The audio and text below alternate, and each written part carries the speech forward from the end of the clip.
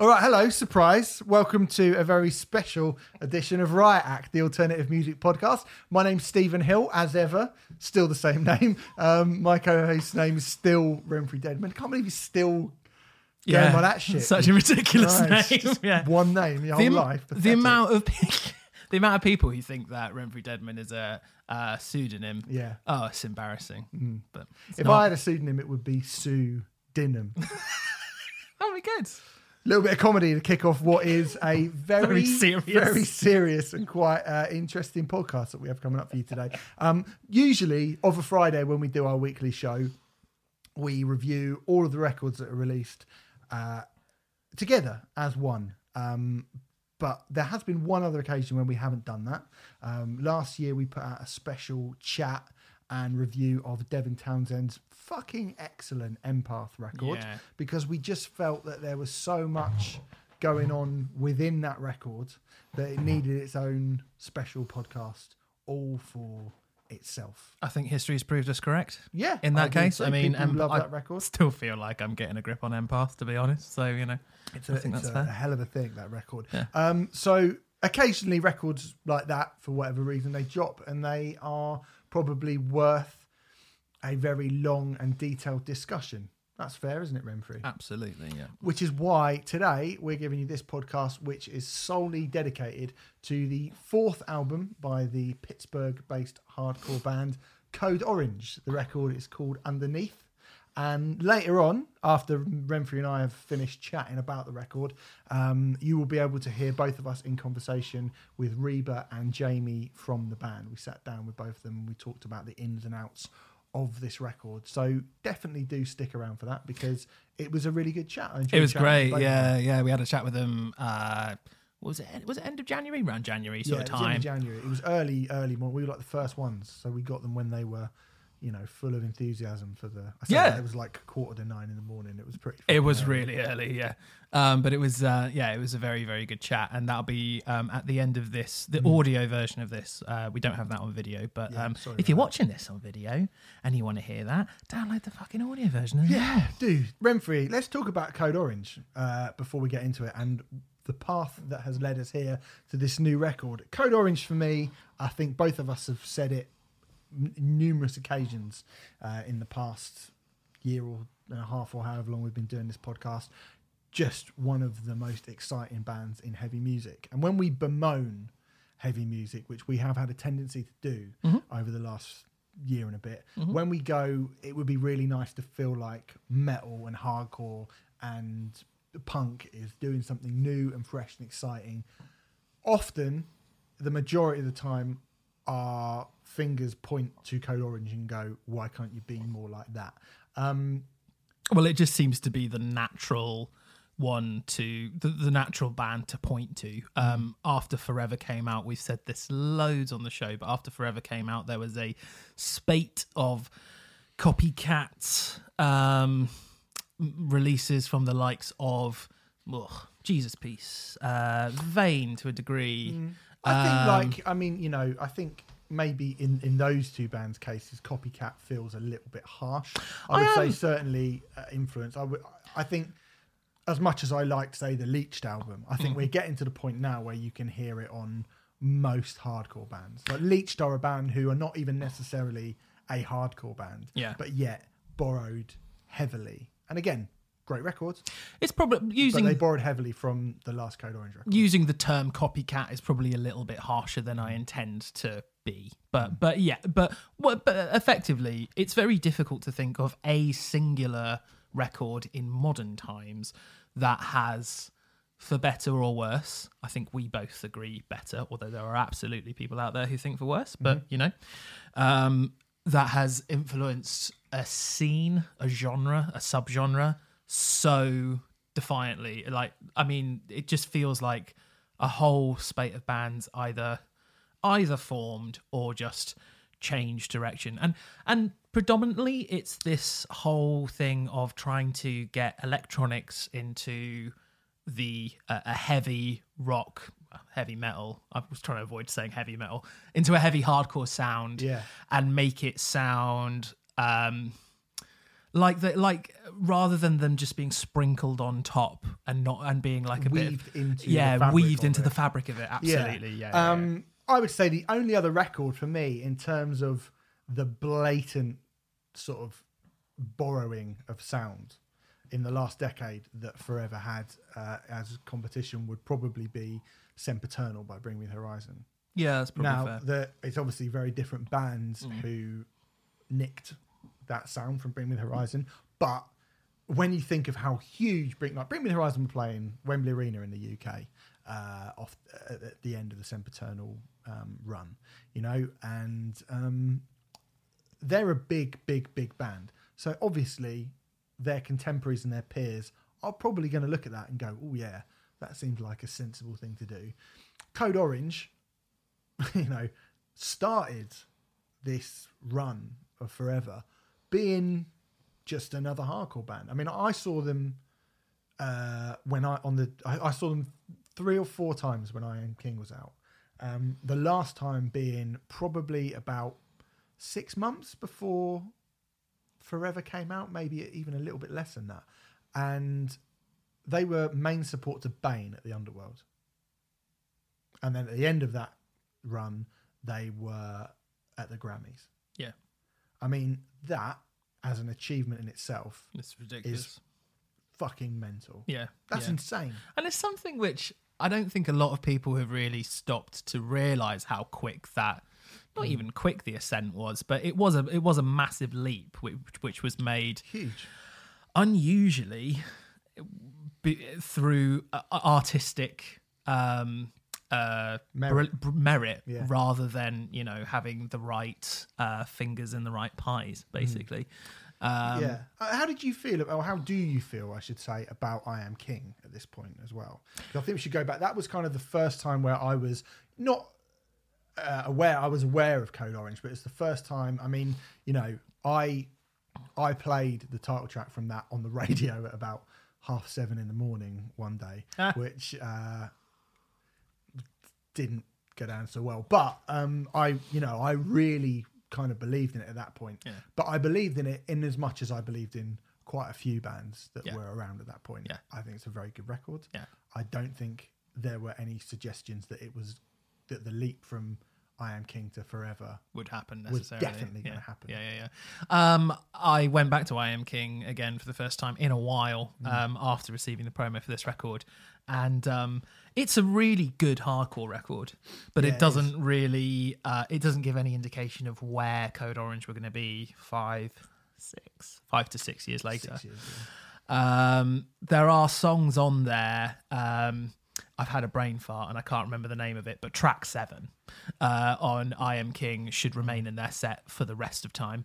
I think there are songs which, if they dropped them from that album, I would be bummed out. But having said that, the leaps and bounds that they've made since that record, and I Am King was really well received in the press, like really, really well, but it was well received in a kind of, this is a really good hardcore record. Yeah. It wasn't well received in a, holy shit, this is the future of heavy music way.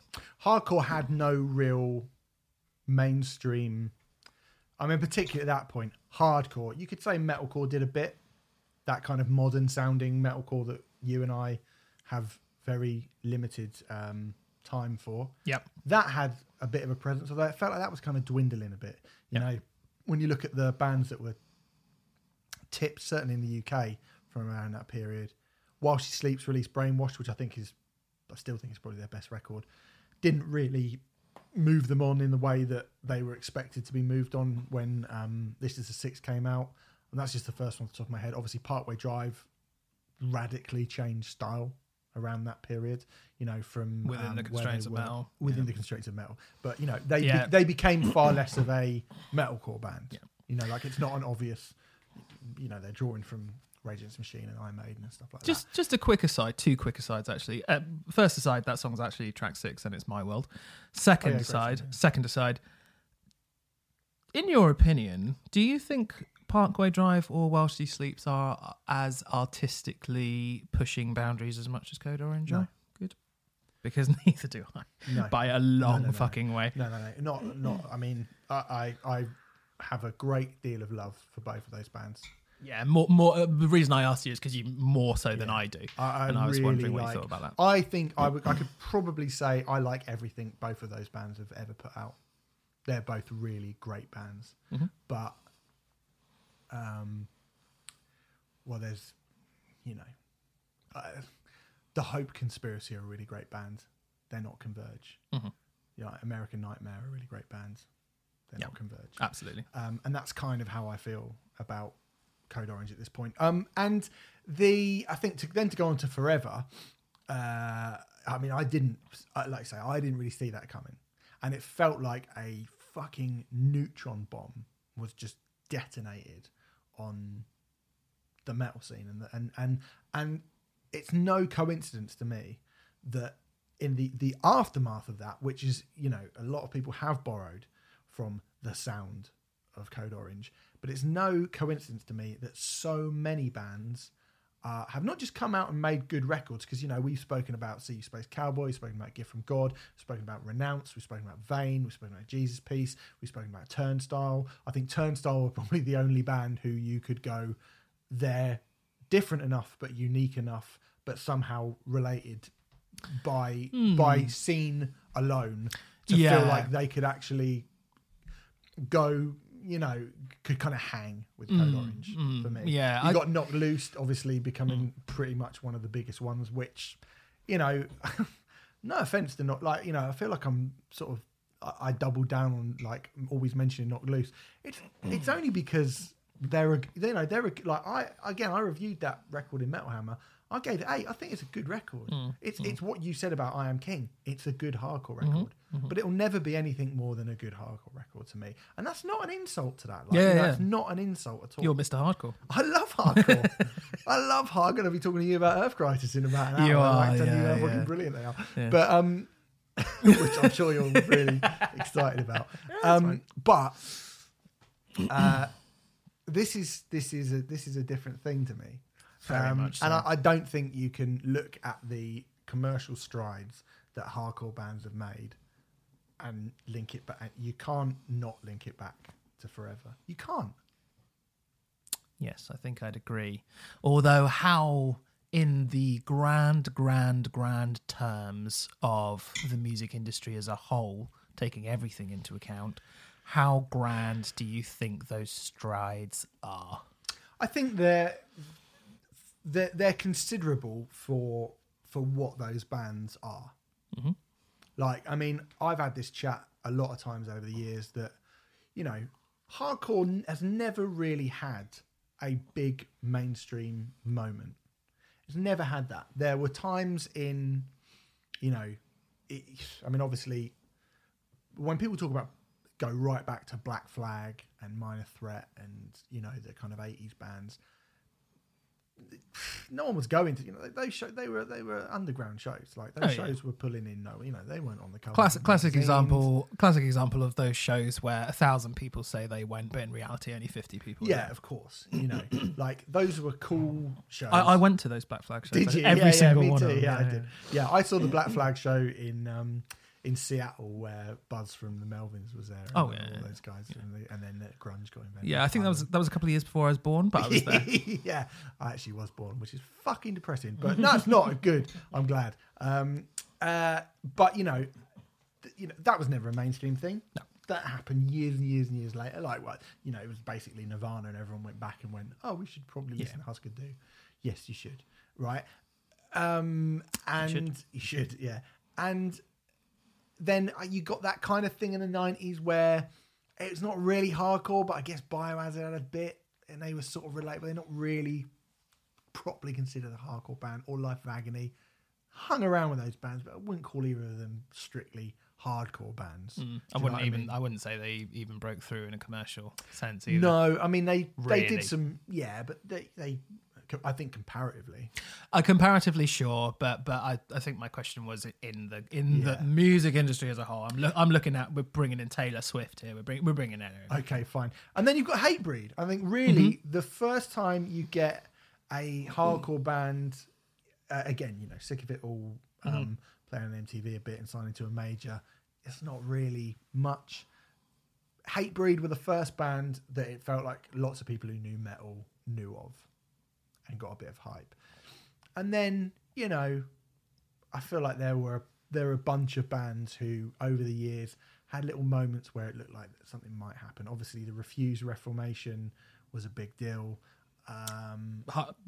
Two Nights at the Forum is not inconsequential. Let Live got a lot of hype. If you count them as a hardcore band, I'm not really sure if we count them as strictly as a hardcore band.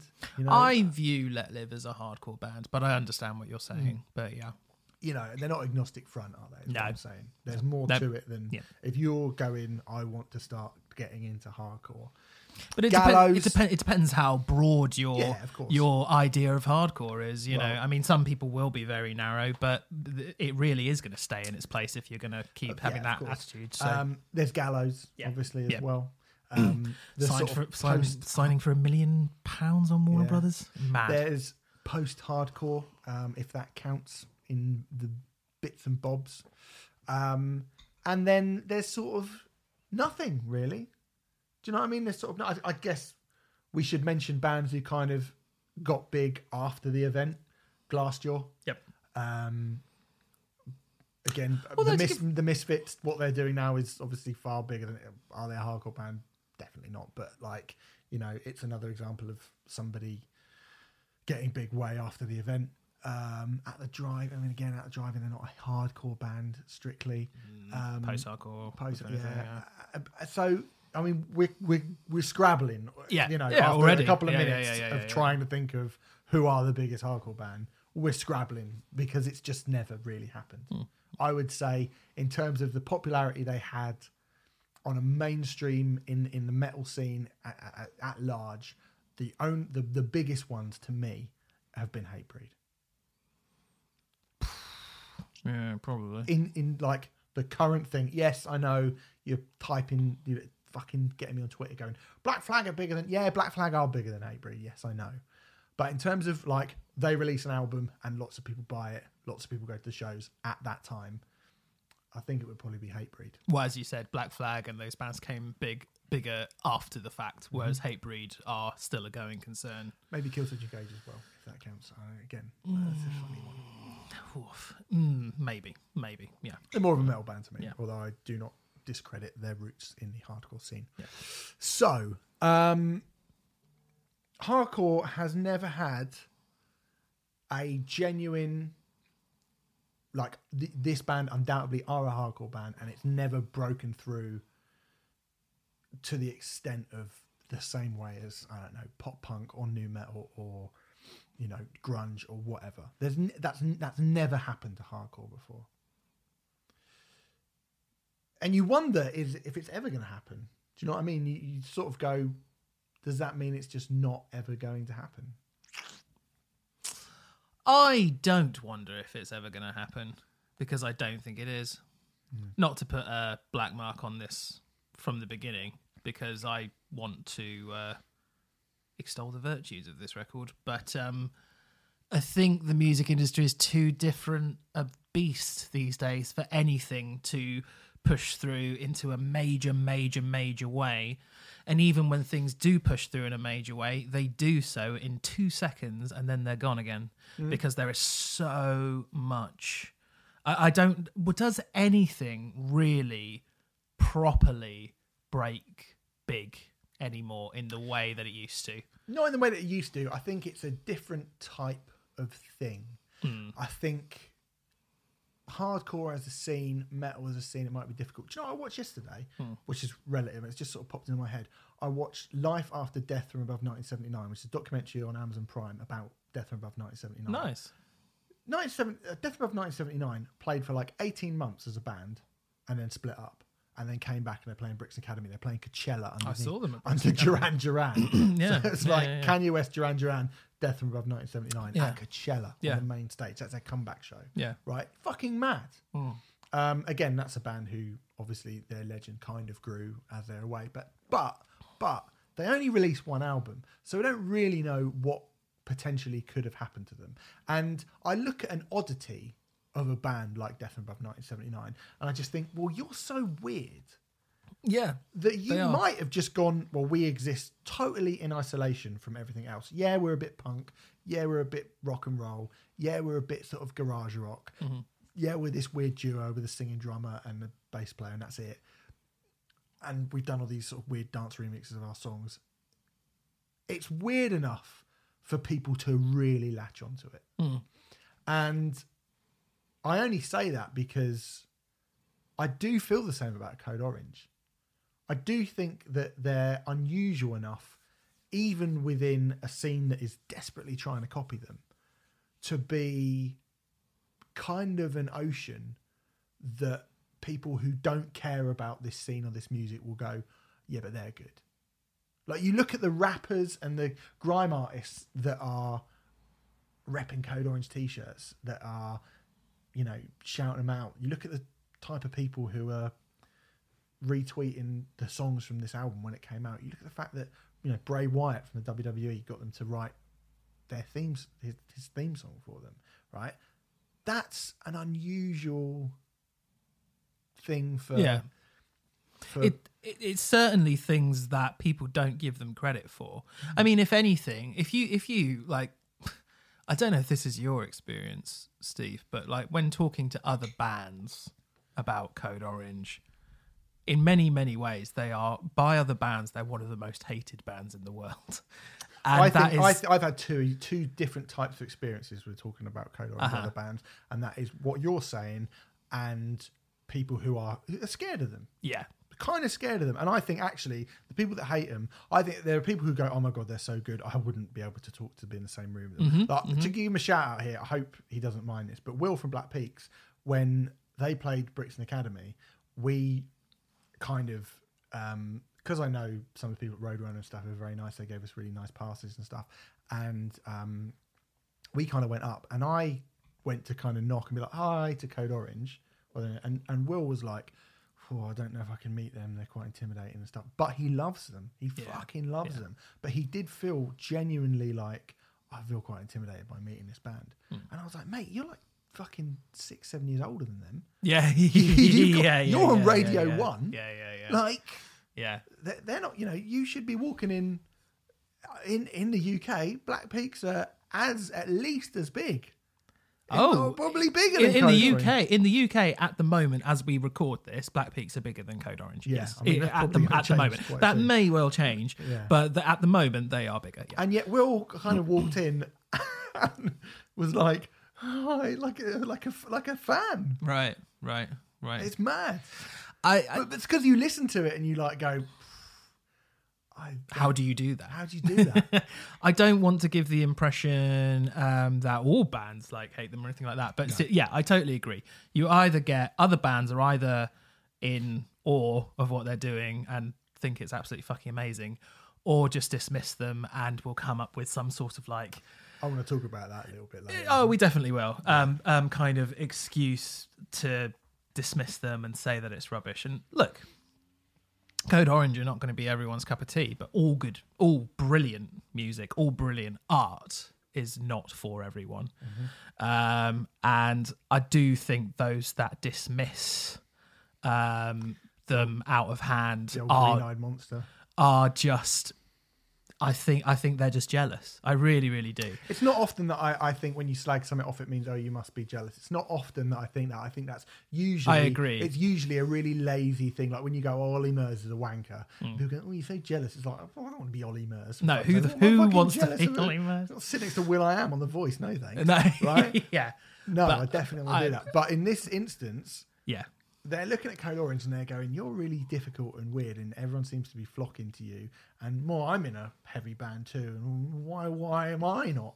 Well, that's kind of why I bring it up because, you know, some of those bands that I'm talking, I mean, I'm not going to name any of them, but some of those bands I will I'm later talking on. about. There was one in particular that I am going to name later on. Not in a nasty way. I like the band, but I just think it's this. So okay. We'll talk about it but some of them, you know, I, for example, I know people who, I'm often asked, you know, what are records that I need to check out.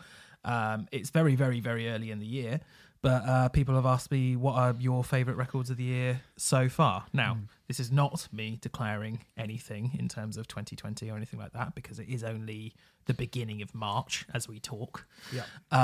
But the first thing that I say in terms of 2020 records, and at the moment, my favourite record of the year by far is this new Code Orange record. And when people ask me what is coming up soon that they need to check out, first thing out of my mouth for the last 2 months we've had this, it's been Code Orange. Yep. And the reaction is either like, oh, I can't wait for that record, or, oh, come on, that's not your album of the year. Like, as in literally, people go, come on. I've even been accused by some bands who have been on this podcast of I gave Forever was my album of the year when I was at the Independent. Yep. And a member of a band said that I asked, I think jovially, but asked if Roadrunner had given me a cash payout to give them album of the year, which, you know, I want to we should get into this now, actually. That kind of thing historically happened in the music industry. I absolutely assure you, these days, I reckon in the majority of the 21st century, just doesn't happen. No. It doesn't happen. And, you know, there'll be people who'll be like, well, of course you would say that. No, it doesn't happen. A mad thing to think. It just, there isn't the money in the industry anymore for that to happen. And if bands or PRs or managers or it usually is PRs or managers or whatever, but if they do try to sort of sway you in a way, it will be nice seats, or it will be, do you want to go over to Germany to review them? Motley Crue mug. etc. You know, it won't, which worked, to be fair. It won't be a cash. It won't be a cash payout. It won't be a little money, and you know. So just to clear that up, and I, you know, the person who accused me of that, I made sure that he knew full well that was not what happened at all. Here's my thoughts on this. Right, is that Code Orange exist in. When I say Code Orange exists in a unique spot, this is what I mean about this, right? Is that I was on Apple Music after we reviewed the Sightless Pit record last week, which you should go and listen to. It's excellent. A fucking great record, right? It is members of The Body, of Full of Hell, and Linguita Ignota getting together and making just a really horrible noise, right? Now, there was it was called like Dark Noise or something on Apple Music, and it's a playlist, really cool playlist, had loads of just very discordant, horrible, kind of nasty sounding sludgy metal bands, some gothy bands, some like stuff like Justice, which, you know, who I've really like, I've been a fan for ages. So, you know, like electronic music as well, but all of it was really kind of cool, cutting edge, dark, harsh music, right? And underneath the title track from this record was on that playlist, right? So they were existing, which is one of the most commercial songs on this record. Yeah, Throbbing Gristle, Suicide, bands like that. Like it went all the way back to Bauhaus, stuff like that on it as well, right? And Code Orange sat comfortably amongst those bands and amongst something as abrasive and vile sounding and hurtful as Sightless Pit, right? And even as you said, one of the most commercial sounding songs on this record sat comfortably amongst that playlist. Right now, you couldn't take any other of those songs on that playlist and put that in a playlist of, you know, modern metal, radio, mainstream classics. You couldn't stick that with Bring Me the Horizon or Five Finger Death Punch. You couldn't stick any of those other bands in that playlist. You could stick this song in with that playlist. Very astute. People forget the type of music that got them into heavy music in the first place. Absolutely, right? They do. You know, we can sit here as I'm 40 in a few weeks. You're in your 30s. We 35. Speak to a lot of people in our mid to late 30s, and a lot of them go, "Well, I like Converge now. Or I like, Oathbreaker now. I like this, whoever. I like, the Armed or whatever.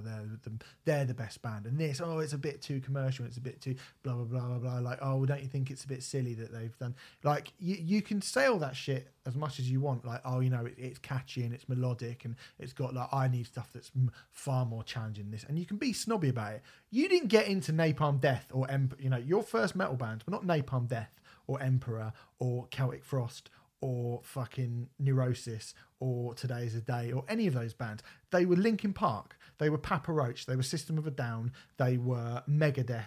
And Megadeth, a challenging band, but a band who can be played on the radio. Yeah, Metallica, Iron Maiden, Priest. Guns N' Roses, Judas Priest. All of these bands are big. Like, they're the bands that you first got into when you got into metal, right? Now, there seems to have been, over the last decade or so, this flip where there is commercial sounding mainstream metal, which artistically does nothing for most people. And for us included, right? We're very rarely nice about the very, very biggest, most popular releases in mainstream metal, right? It doesn't happen very often. No. We like the last Slipknot album. We both thought that was pretty good. Yep. We like...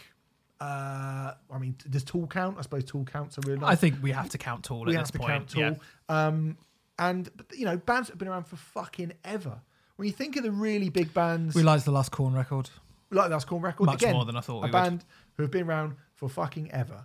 When you think of who are the big, much more modern bands, I like Parkway Drive a lot, hell of a lot. Bring Me, I like bits of. It's been a long time now. You're thinking like 7-8 years since they put out something which I actually really like. That being Sempiternal. Yeah. Bands like Asking Alexandria, no. Absolutely not. Bands like, we spoke about Five Finger Death Punch last week. I kind of have a grudging amount of respect for the fact that Five Finger Death Punch have managed to turn themselves into this, kind of huge cartoony, loony band that, sort of. But is it artistic? Do I want to listen to it at home? Does it excite me? No, not really. There was a sort of grudging respect for them getting where they have got, but in terms of artistic merit, I don't think either of us think Five Finger Death Punch are any good at all. Ditto someone like Alter Bridge. Yeah. And yet those bands are huge, right? They're not musically interesting, but they're fucking huge. But it used to be that, you look behind us, Type O Negative selling millions of records, Metallica and Justice for All, playing arenas on that record, right? Yeah. Fucking so awesome. Like, it's just, you listen back to System of a Down and how weird they were, listen to Ministry or Nine Inch Nails or any of those bands, and you go, there was a period where you could be both musically interesting and unique and yet catchy and inclusive. Yeah. And everybody would go, that this sounds great.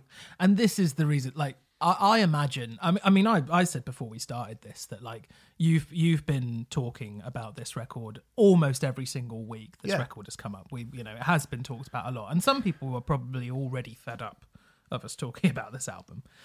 But the reason why we bang on about it is exactly that. There are so few bands who have a chance of breaking through to some sort of commercial appeal. I think you have more faith in that happening with Code Orange than I do, which is nothing, to be clear, nothing to do with Code Orange. It's to do with how the industry is, but we'll see. But a band who are potentially able to do that and who are artistically pushing things to a ridiculous degree, actually, if as much as, if not more so, than bands in the underground. These days, when does that ever happen? It hardly ever happens. And that is the reason why we wang on and on and on and on about Code Orange. Yeah. Because they are one of the only examples currently in the world, it's certainly in heavy music, who are actually pushing things in an artistic direction in a really exciting way, whether you like it or not. It's undoubtedly not been done to this degree before. And they might have an opportunity, I mean, I don't know. What sort of venues do you think they could do with I this think if they record? came back to the UK, they'd play the Electric Ballroom, which is 800 capacity, and I think they'd sell it out. On the strength of this record, once people hear this record, and we haven't even started talking about the record yet. No, we we'll haven't, do in no. a second. I think, you know, there is an opportunity for that to happen. I think that bands, you know, some of the bands that have gotten to that level over time, Gojira, Lamb of God. I mean, you know, there are these outliers of bands who, I mean, I don't really think Lamb of God are as artistically interesting as Code Orange. I think Gojira have a shot at, but the difference between, say, so here's what I was going to say. Like, so here's the difference for me between, like, Code Orange could make an album that it sounds like Meshuggah Worship, and it would be really, really technical and really loud and really like a head fuck, and you'd probably listen to it and go, wow, what a head fuck, right? But Meshuggah couldn't make this record. Absolutely, I agree. Right?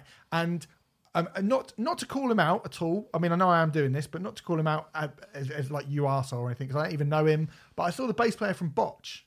Not from Botch, sorry, from Bosk, not Botch. The bass player from Bosk. Tom Beckley.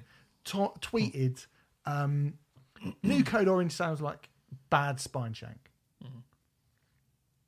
When Bosk can make a record with this level of ambition, I will listen and entertain tweets like that. I'm sure, like, don't get me wrong, Bosk are a good band, right? Bosk are a good band. Bosk are a wonderful band. Bosk are a very good band. Bosk could make this record, but Code Orange can make a Bosk record. Yes, they could. I don't know, actually. I think they could. And I think it's more of a challenge to be able to make I certainly think it's more of a challenge to make this record than it is to make, say, Audio Noir, which is a fucking phenomenal album. Great record. Like, they are a great band, but I don't like this kind of snobby, you know, like, you want to, there is absolutely no commercial appeal at all in Bosk's music, and that's fine. That's fine. Like, you are never going on tour with System of a Down. You are never going on tour with Slipknot. You are never headlining more than about 300 or 400 people. That's cool. Like, I love loads of bands that do that. That's absolutely fine. And if you want to stay in your little bubble of, like, underground hardcore brilliantness, that's absolutely fine as well. But let's not shit on a band who don't want that. Well, let's not shit on a band who are going, actually, no, we could stay and headline the Underworld forever. Like Madball, come around every December and play the Underworld, and it sometimes be sold out and sometimes be 3/4 full.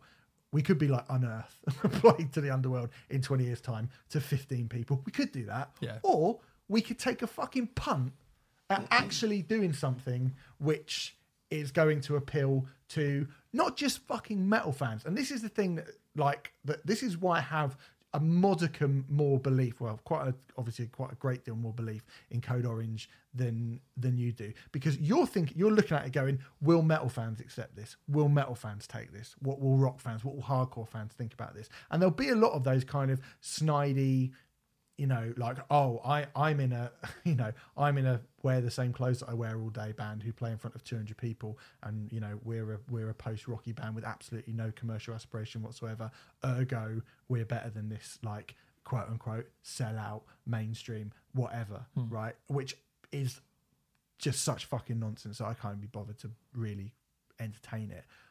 So I think there will be a backlash from a lot of metal fans. What I think Code Orange will do, and I genuinely believe this because I've listened to this record on headphones, and I've not heard a metal band be produced like this. And we spoke the other week about Nova Twins and Horror, and these bands who are apparently melding electronics with metal and taking hip hop and taking pop. Yeah, they are doing that. They are. They yes. are doing but, that. Yeah, sorry.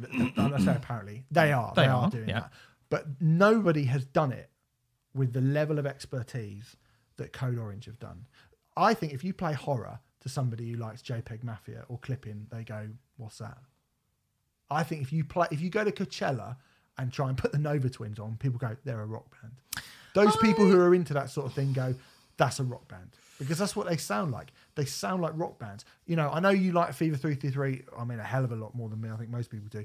But Fever 333, to me, they sound like a rock band. They sound like a rock band incorporating elements of other things. There are moments on this record where Code Orange sound more like an electronic band and more like a modern hip hop band then they sound like a rock band. The guitars and the drums are played like 90s Roadrunner record, heavy as fuck, Sepultura, Type O Negative, Life of Agony, that Fear Factory, that shit that I fucking love. And God bless them for bringing that style back. But there are also moments on it. I mean, there's a bit in, I was listening to it today, and the song track 3, In Fear, right? You put it on headphones, there's a bit where it breaks down and it just does this thing, and I don't know what it is. It just goes, whoa, whoa, whoa, whoa. It sounds like someone, like a didgeridoo or something, but it's like an electronic didgeridoo. And I was like, and it's such a small thing, and you don't even notice it when you first hear it because it's got like this bass line alongside it. But I was like, that sounds like something from, like, when I try and listen to modern hip hop artists, I hear that weird shit in the background, and I hear it like sounding like that. And I've never listened to a metal record or a rock record that is trying to incorporate hip hop and gone, oh, you sound like JPEG Mafia. In the words of Fox Mulder, I want to believe, and I want this to be. I'd love nothing more than for this to explode and for a band. I'm not necessarily saying that this is going to explode. All I'm saying is they're playing Coachella, right? They're playing Coachella, and they are going to people who like SoundCloud rappers and fucking modern hip hop and those angry, like I mean, I've seen videos of like Travis Scott shows, massive festival bills where people are losing their shit, and people are going to look at Code Orange and feel far more who are into shit like that, and they're going to feel far more like, yeah, I get this, than they are Rage Against the Machine. They just are. I think you are misrepresenting how much the average Joe on the street doesn't like screamed vocals, and I say this with no joy whatsoever. Because I would love this to be massive. A lot of this modern hip hop, like a lot of it is not in this. It's aggressive, but it's not screamed. Some of it's aggressive. Aggressive is people can deal with aggression. They can't deal with screams. Yeah. And there is, to be clear, actually, there's a lot of melodic stuff on this record. There is a lot of melodic stuff on this record. The hooks all over the fucking place. There are hooks all over the place, but that is why. I really want to stress this. I would love to see this go massive outside of the rock and metal world. I have doubts, not because of Code Orange's ability or Roadrunner's ability or anything like that. I have doubts because I have no faith in humanity. to be super clear. I mean, I know the Code Orange guys are going to listen to this, and I want to make that really fun. And I'm not just saying that because I want to pander down to Jamie or Reba or whatever. I do believe that it is people's fault, not Code Orange's fault. Mate, but listen, I don't think they're going to be. I don't think every single person who likes Travis Scott or Kendrick Lamar. I mean, Kendrick Lamar's a pretty ridiculous person to bring up anyway in terms of how fucking heavy this is in comparison to his music. But I don't think anyone, like. I don't. Yes, you're right. I don't think that everybody who likes that type of thing is going to hear this and is going to go fucking crazy for it, and they're all going to flock to Code Orange. But a few might. I think some might, and them getting on Coachella is wonderful. And I think there's enough of those people who like what they're doing. I mean, fucking Marilyn Manson turned up at a hip hop all-dayer recently and was lauded like some kind of god, right? You look at the artwork and the imagery that these people are putting out, and that's as important. And the other thing about Code Orange, which again,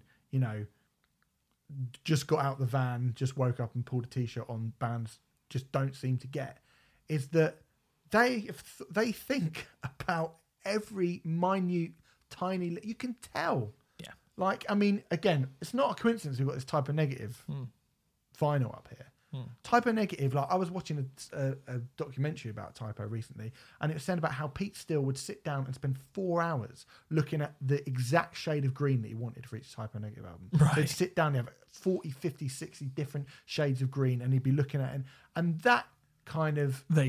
just through talking to them, they definitely put that level of just obsessive, compulsive unwillingness to compromise on anything just absolutely permeates through everything Code Orange do. And, you know, and you can fucking hear it on this record. You can fucking hear it. You can. And I mean, I think I would love, and I hope that in the UK, in London, by the end of the Underneath cycle, I think it would be fucking wonderful and potentially realistic for Code Orange to headline the Forum. Yep. And this record is more than worthy of being the material that should take them there. I mean, you know, if the world were right and everything was wonderful, then they'd be the biggest band in the world.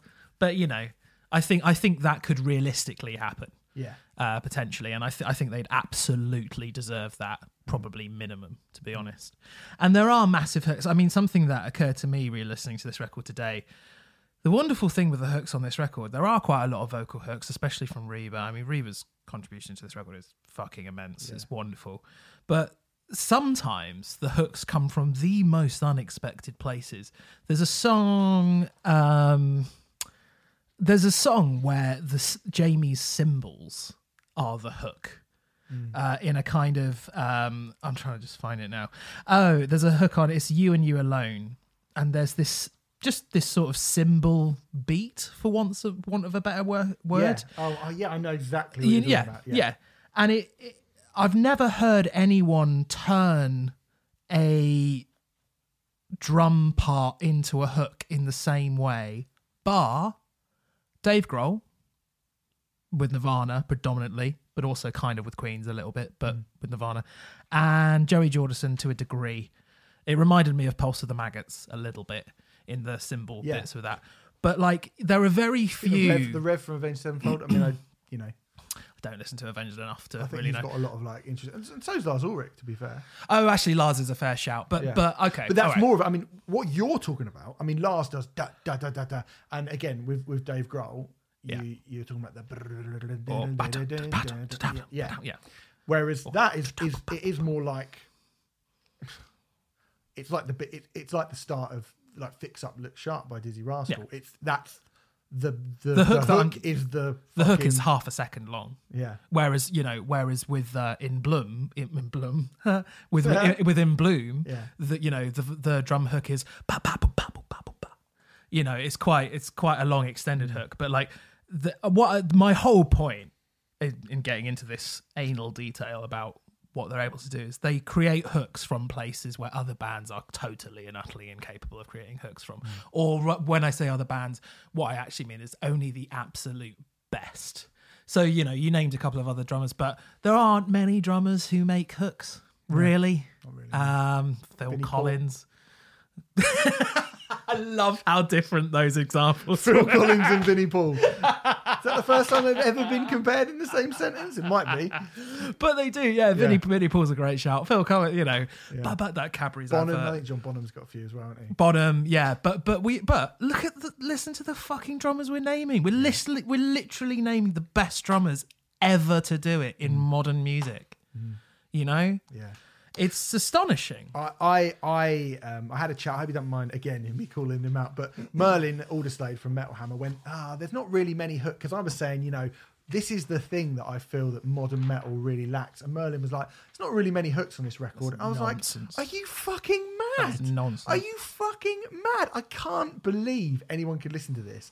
And I mean, the thing is like you say, they pull hooks from places where you don't least really expect them. And I mean, when Chop Suey comes out, Be Quiet and Drive comes out, like Here to Stay, fucking Duality, I honestly think something like those songs have a hook. Like The Easy Way has a hook that is comparable to those songs. That fucking chorus. I think there's a small difference in that the first time I put this record on, it's one of those moments where I'm like, right, I'm going to remember that for the rest of my life. You know, like I remember what I was doing when I first heard Nevermind. Oh, you know, it's but secondly, it was such a clusterfuck of sound. I was just like, whoa, what the fuck is this? And I on a first listen, would I have been able to pick out a hook? No. On a second, maybe one or two. Do you not think you'd been able to pick up like Sulphur Surrounding in the easy way? It was just such an on listen number one. It was such an onslaught of like, what the But I fuck? still think, like, for me personally, I definitely felt that, and I was sitting there going, I can't believe this is happening. Because before we really get into the record, we should say Renfrey and I did our top 20 albums of the decade at the end of last year. Forever was my number 3, and it was your number 7. Yes, Right. It was and both in top terms 10, of metal, it was, and hardcore. I mean, I guess you compared Let Live as a hardcore band. Yeah. So I suppose Let Live were the only band who kind of were on par, Who were or vaguely comparable, above or slightly above that record. Now, I went into this record going, obviously, I can't really imagine they can top Forever. I can't really imagine that's possible. And I felt that Forever was a hardcore record, definitely a hardcore record, and a hardcore record the likes of which had never really been recorded. A genuinely unique hardcore record, in the same way as The Shape of Punk to Come is a genuinely unique hardcore record, to the point where it's only just hardcore because it is so weird and so different and so unusual and so that. I'm not sure underneath. There's just too much other stuff happening for me to comfortably be able to sit here and go, this is a hardcore record. I don't think it is. I still think it is. I just think my idea of what hardcore is broader, and I think people's idea of hardcore should be pushed out further with this album. Sure, but I think there's so much. It feels way more. There's not a lot of. When I listen to it, I mean, Refused aside, my references for it, not much of it is hardcore. Like, not hardly any of it is really. You know, I mentioned Typo Negative. I think there's loads of Typo Negative on it. I think it's got the doomy kind of grungy chords. It's got the kind of the overall anarchic songwriting feel that Typo Negative had, that kind of, you know, unique, unmistakable. You know how Typo Negative, you listen to them and you go, who knows how and where this song will end? At the start, you go, I really don't know. I have no idea where it's going to go. And Code Orange do that. And I mean, Code Orange did that on Forever. Yeah. And I think it would have been really, really easy of them to try and just repeat the tricks of Forever. I mean, on Underneath, which is the title track and the last song, I mean, famously on Forever, they just cut out halfway through a sentence, pretty much. It was like, in the album just stops. And I thought for a minute, are they going to do that again? And I'm kind of glad. Too obvious. Yeah, too obvious. Too obvious. Then it becomes a trope of theirs, it becomes a thing that they do, and they don't I think do this it. I think this is the beautiful thing about this record. Rather than, let's take the Reva song. So there's a lot of great Reva songs with her melodic vocals, which, you know, the obvious commercial move for this album would be, let's write 5 Bleeding in the Blurs. Yeah. And there are melodic songs on this album where Reva takes center stage and she does the lead vocal on them, but I wouldn't call any of them a retread of Bleeding in the Blur. No, I don't. And I think there will be reviewers who do. I think there will be reviewers who say Sulphur Surrounding is Sulphur Surrounding. You know, I think there will be, but to be honest, those reviewers are lazy, and it is an incredibly simplistic way to look at it and view it. And that's the whole thing with this record. Code Orange have clearly gone, Forever is the starting point. Like, whatever happens on Forever is the bare minimum in terms of quality. Yeah. And we need to build upon this and make it better and better and better. And something you'll hear in the interview, Jamie I don't want to talk about stuff that happens in the interview too much, because hopefully if you're listening to this, you'll be listening to it immediately after. But Jamie does mention how they do not stop until they get the sound that is in their heads. They continue to try and figure that out until they have this idea in their heads. And I think so many bands have an idea in their heads and try to get it on record, but just stop and never get to put on wax, put on record, put on digital tape the sound that is inside their head. Yeah, and the difference between Code Orange and most other bands is Code Orange do not stop until the they sound... wouldn't release it unless it sounds like what they want it they to sound don't like. stop until... And now, you can go, well, they've got the resources to do that, bloody, bloody, blah. I mean, yeah and no. They're hardly the 1975. They're hardly... Yeah, you know. But, you know... I suppose they do have more resources than some bands, but they fucking earned it. Yeah. They have been doing this for a long time. They're not a flash in the pan new band, you know. What I love about it, again, to go back to kind of where modern metal is at the moment, again, to bring up Bring Me the Horizon, for example. Bring Me the Horizon have clearly gone... We can go in a pop direction by kind of just sort of saying we're still a metal band and occasionally writing a riff on a song, but mostly kind of really trying to be a pop band. Now, I don't think this whole like, oh, it's the future and we should embrace pop music because that's what metal has become. That's such bollocks to me. That's such nonsense. And you hear this record and it is proof positive of why it's nonsense. Because, like I say, the kind of bands that I know that band listened to, those 90s alt metal bands, Nine Inch Nails, Typo Negative, I'll say them again, Life of Agony, Helmet, Danzig, fucking Prong, shit like that, right? That's what this sounds like. Fear Factory. Absolutely. Right? Deftones. I mean,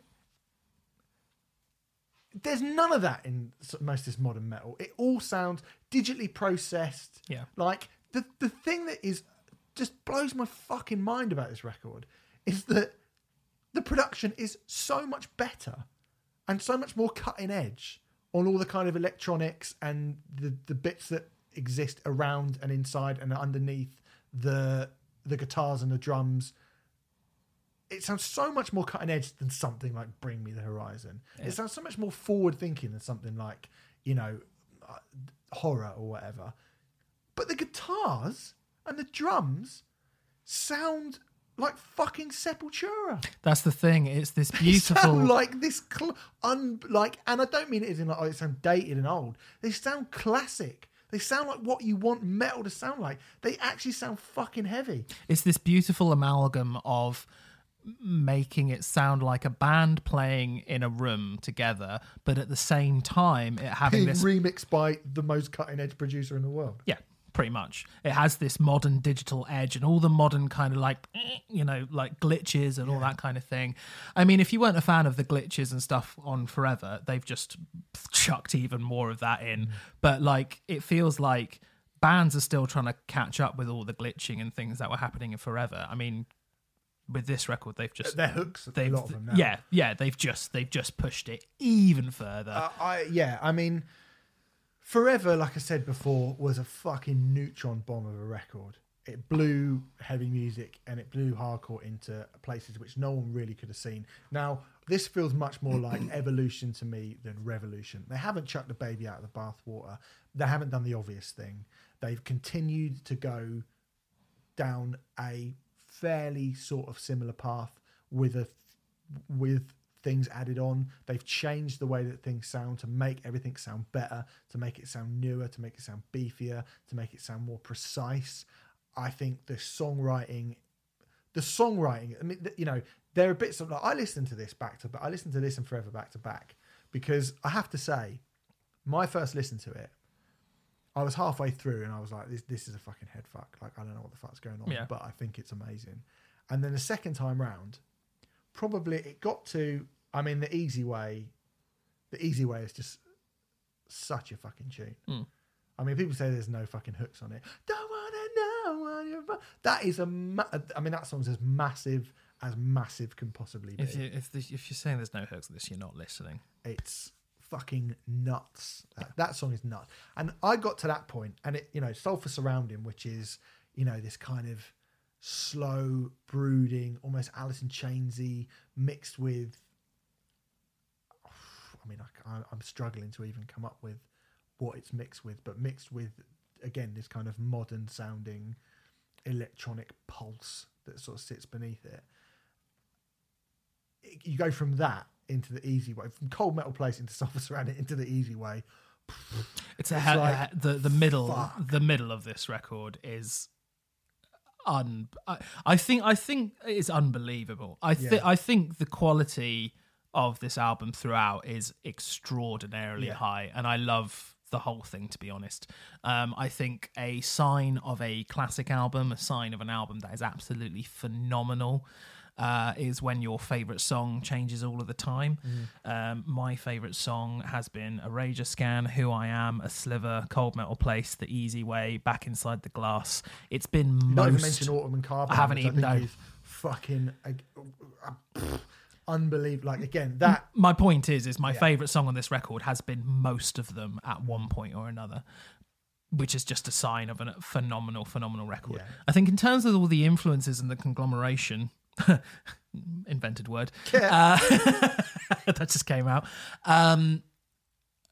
People say, old fuddy-duddies say that there is nothing new in music anymore. Every note has been played, every chord has been played, yada, yada, yada, yada. There is a modicum of truth to that, realistically. But bands make original music these days in the 21st century by melding so many different influences together in a way that you have never heard before. And that's how you make truly original, inspiring, interesting new music. It occurred to me that if you set someone the challenge of genuinely writing down every single influence that they hear live, listening along to the record, their hand would probably drop off. I mean, it is literally every few seconds. There's a bit of Nine Inch Nails. There's a bit of Type O Negative. There's a bit of, fucking Deftones. There's a bit of... It is just... And it's conglomerated in such a seamless, incredible way that it makes something totally new. Totally when unique. You're picking up... I mean, even... Those are all rock bands. Yeah, yeah. I hear fucking, Lotus Eater and Aphex Twin... and like I say, Clipping and JPEG Mafia, and absolutely, it feels totally. But the idea of going, we love metal when it was fucking great and interesting and genuinely heavy and weird and unique, right? We love the kind of the precursor to new metal, if you like, those alt metal bands. I mean, you said the other week about something I thought was very astute about Metallica, when you're saying Five Finger Death Punch's frame of reference and their influences are very narrow, right? Whereas Metallica are influenced by Discharge and Bark. I said Discharge to Bark, Discharge to Bark. But and everything else and in everything between. else in the middle, right? And you're quite right. I mean, admittedly, that ain't what got Metallica big. No. Not really, really, really big. No, but big, undoubtedly but those... big. Yeah. I mean, people attribute it to Cliff Burton all the time, and I think Cliff Burton bringing in those really broad influences is the reason those first four Metallica albums, and I am including Justice because he has writing credits on it, are the best. And then, you look at the span of influences of System of a Down, from Slayer and the Dead Kennedys to Armenian folk music, right? Absolutely. Now, there has been such a lack of stuff that's come out in metal that hasn't just been influenced by metal. Absolutely. And, whether it be all the very best metal bands, you go back to Black Sabbath and what they were influenced by, the blues and their surroundings and the Beatles, and do you know what I mean? Like that meld of all that stuff. You look at, even though they're not my favourite band, you look at Iron Maiden and the stuff that influenced Iron Maiden. You look at the stuff, as I said, that influenced Metallica, the amount of stuff that influenced Deftones, right? The amount of stuff that would have influenced Trent Reznor and Nine Inch Nails.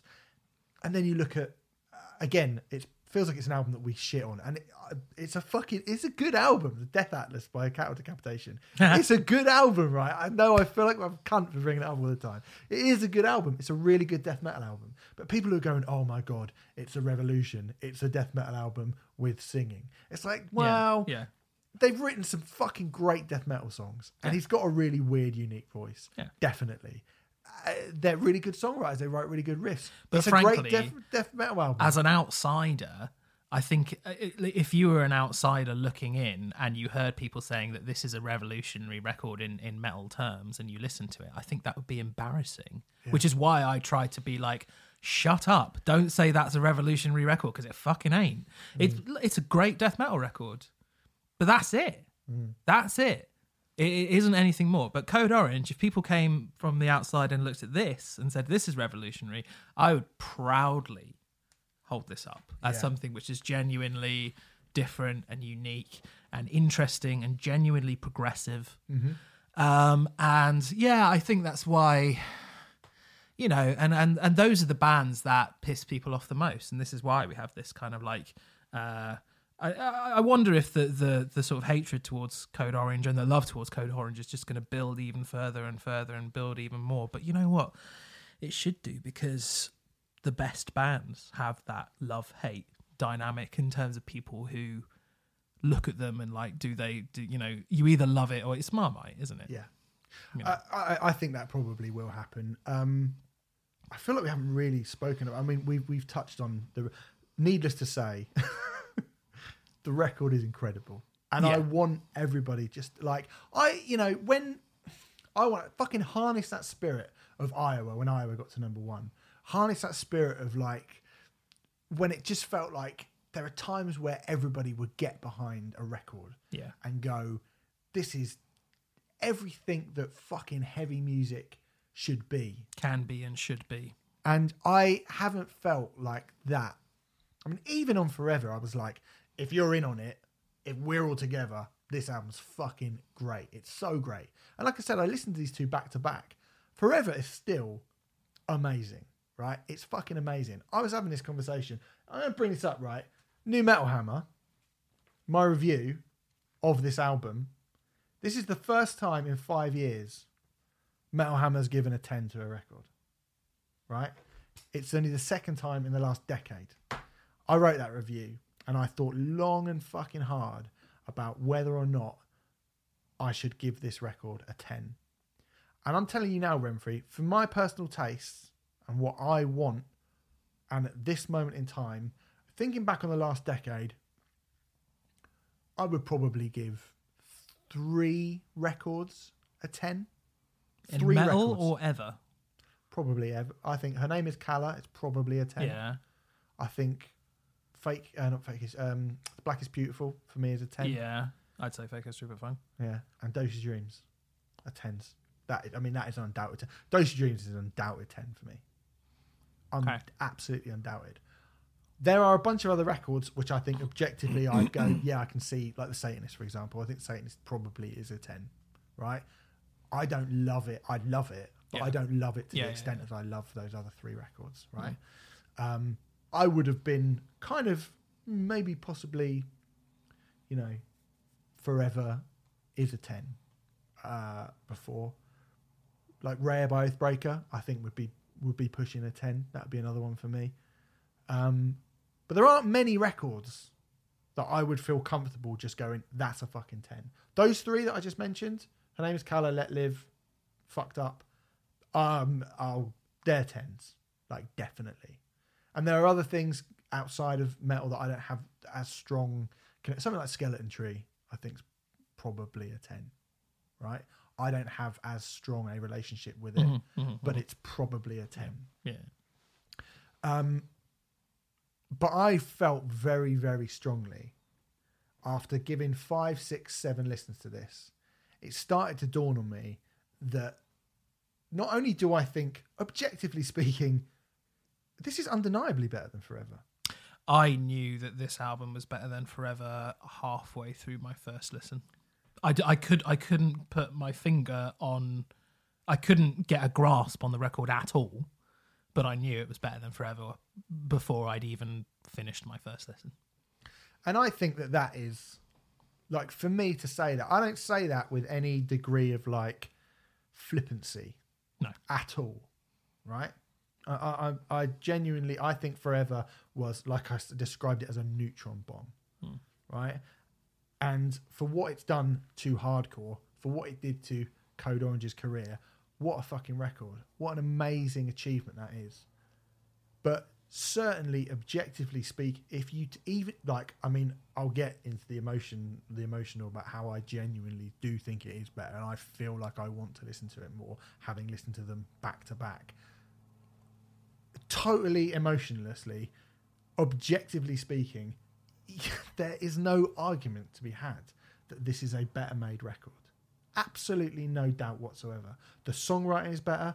The production, it is purely for the production, which is fucking staggering. Staggering. It is self-produced, but there are also a couple of other producers. Chris Yips Frenner, come in. Chris Frenner does programming. Yep. He's not producing, but yeah. But Chris Frenner from Nine Inch Nails, come on. It's Will Yip. Will Yip and it's Nick Ravlinovsky. Yeah. Who is one of the best fucking producers in the world, And it does feel like the best of everything that they do put together. Will Yip, if you don't know, is an absolutely phenomenal great producer who's probably, it feels like he should be a household name by now, but for some reason he isn't. But I guarantee you, Will Yip's produced some of your favourite records. Just guaranteed he has. The production on this record is fucking phenomenal. Yeah, I agree with everything you're saying. I think Jamie's vocals, I thought Reba sounded great on the last record. I think people had a problem with it. I think the way Jamie's vocal range and his vocals have improved on this record is that is the biggest huge step up. Like for me, of all the things that they've improved on. Oh yeah, undoubtedly. Oh, I don't know if I'd agree with that. Really? I think there's so many step ups. I think there's so many step ups, but I think in terms of the jump, I think it's the longest jump. Okay, I mean, I agree that it's a step up, but I just think there's so many. I'm like, I don't even know where I would point to say which one's the biggest jump. But fine. I genuinely do believe that this is a superior record to Forever, and like I say, that was my third favourite record of the entire decade. I think it's going to sound very sort of antagonistic of us. Not that we've ever given a fuck in the past about not sounding antagonistic, but I think anyone who doesn't think this record is better than Forever, if they are in a professional capacity reviewing music, should probably stop, because it is objectively better. It's not subjective. No, it is objectively better. It's clearly the only way I think you could prefer Forever, if you prefer them being boom, boom, boom, boom, heavy. Preferring Forever is different. Yep. Preferring, if you prefer Forever, that's fine. Like, to be clear, because there are, like, I think Saturday Night Wrist is one of my favourite Deftones records. It's not one of the best. Yeah. It just isn't. Like, and I know that, I realise that, but I prefer Saturday Night Wrist to Self-Titled. I prefer it. There's an argument. I prefer it to Adrenaline, for example. Is it better than a fucking monster? No, I'm not. I'm not because I'm not saying it's better than Adrenaline. I'm saying I prefer it to. So if you prefer Forever to Underneath, fine. In terms of objective, this is better than that. If you don't agree that Underneath is better than Forever, and you are a professional, you are someone who reviews music professionally, you should quit. Because you are wrong. I think you're definitely wrong. I mean, you're definitely wrong. This isn't hyper. There might be people listening to this who haven't heard the record yet, because it's obviously not out yet. Well, there will be. There'll be loads of people listening to this who haven't heard the record. Yeah, hopefully, this is not. Once you hear it, I don't think you can even say, "Oh, it's hyperbole" or whatever. It's just. People will, but it's just not, is it? I mean, the songwriting's better, the production's better. It feels like Forever is a great record, and it feels like the nightmarish journey and the many moods of one character, whereas this feels like a whole set of characters and all of their different little funny ways, all mixed together and perfectly.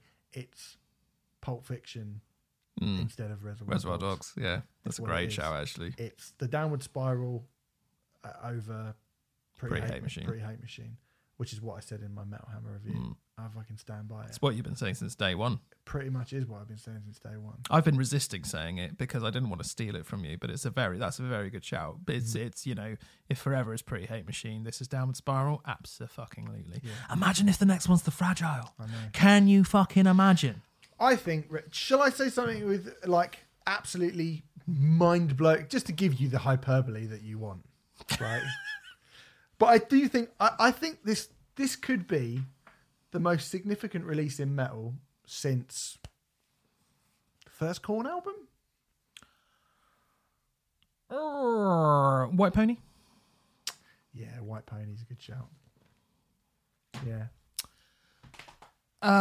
You put me on the spot, but Lateralis by Tool. But I think we knew what Tool sounded like then, didn't we? True. Well, I think all right, Enema by Tool. Yeah.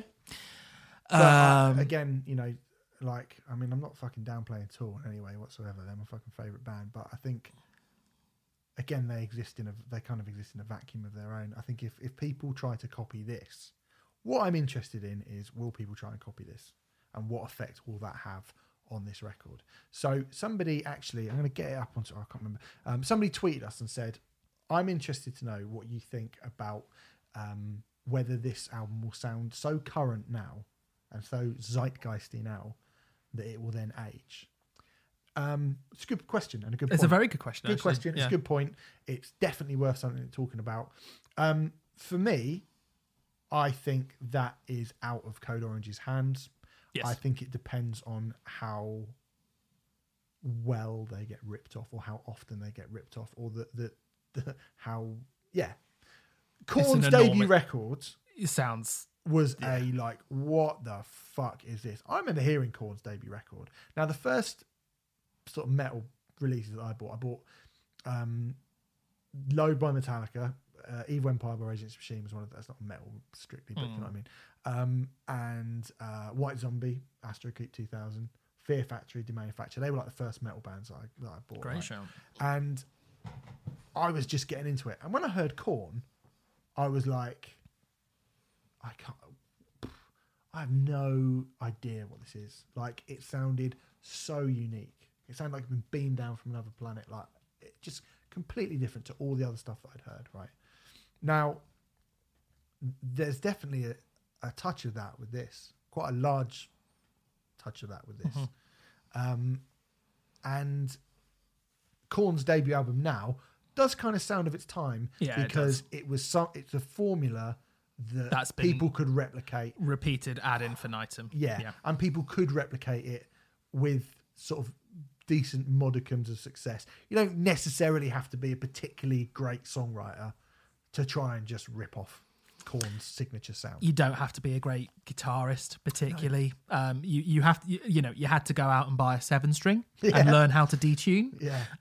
Which is not difficult. No. But that was about it. That's all you really needed to do to replicate the Korn sound. Will people be able to rip this off easily? I mean, people could, the reason why I think there were less Tool copyists, because you can't. Because it's very difficult to rip that sound off. There were a bunch of people copying, say, Nine Inch Nails, but Nine Inch Nails has the Fragile, the Pretty Hate Machine. Pretty Hate Machine's dated a bit. Definitely.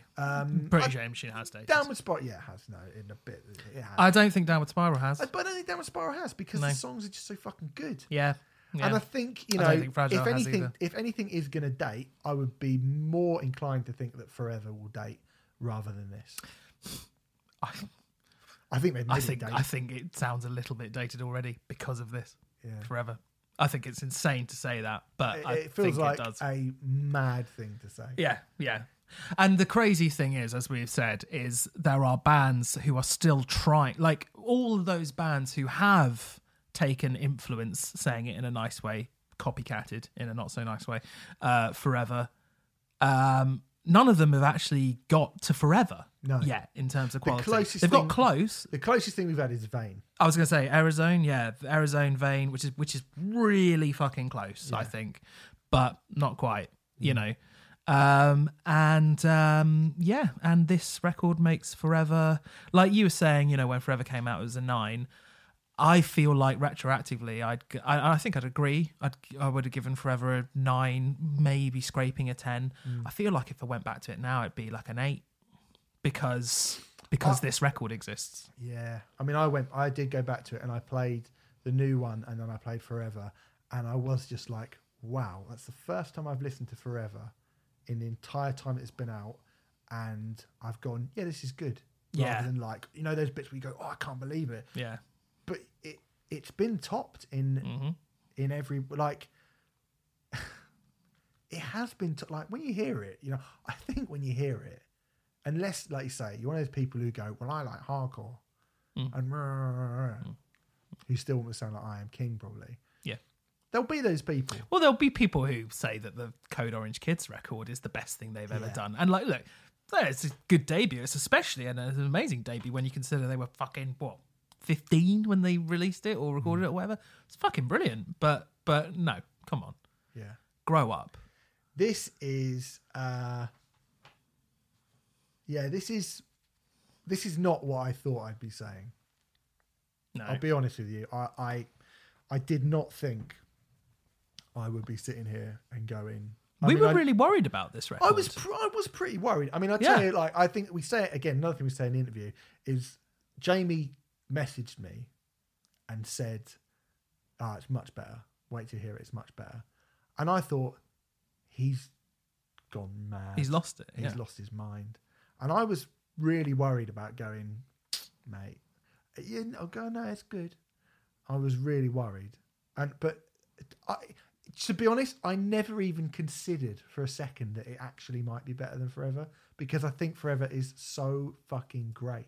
Yeah. And you know what I mean? I've been banging on about it for years since it came out. It's fucking amazing record. Amazing. Well, Forever was a record that you listened to and went, this is going to be the best album this band releases. Nope. I mean, I actually do think at the time I remember saying, I think they've got more in them. Okay. I think I did say that. I think I did say, like if they were to really, because like you listen to something like Bleeding in the Blur and you go, there's definitely something there. Something that they can do more than that. But I was just like, do they want to? I don't know. Do they want to? I mean, Bleeding in the Blur. Turns out they do, which is great. Bleeding in the Blur is fucking brilliant. Still a great song. They should definitely. Song. I don't want them to drop it. There's a lot of songs from Forever I don't want them to drop from the set. I basically play those two albums back to back. Yeah, with a couple of the oldies and chuck in My World as well. And I'll be happy. But yeah, it's brilliant. I mean, in terms of, we haven't even really gone too deep in on what all the songs actually sound like. We haven't. We've been talking for 80 minutes though. Yes, we have. We should probably stop there.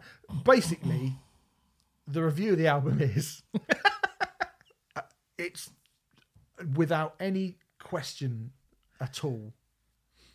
I don't think any metal band or any heavy band can top this year.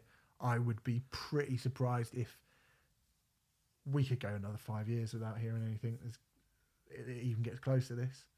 I'm not going to make predictions like that, but I think we could do though. I think it's possibly. Yeah, I think it's an absolutely stunning record. And it's there are very few bands who move the goalposts with the release and then 3 years later release another album and move the goalposts once again before other bands around them have even had an opportunity to catch up with their previous record. And that is exactly what's happened with this. Yeah. And if people, and like not enough outlets, not enough media outlets, our contemporaries, some of whom we really like, some of whom we don't, are bold and brave enough to go, this is a phenomenal record. I was having a chat with a friend of mine, Sam Slight from Roxins earlier today, and we were discussing Pitchfork and how Pitchfork, I was saying Pitchfork have given very few 10 out of 10s in their 25-year career as a website. It turns out that they've given 11 in 25 years.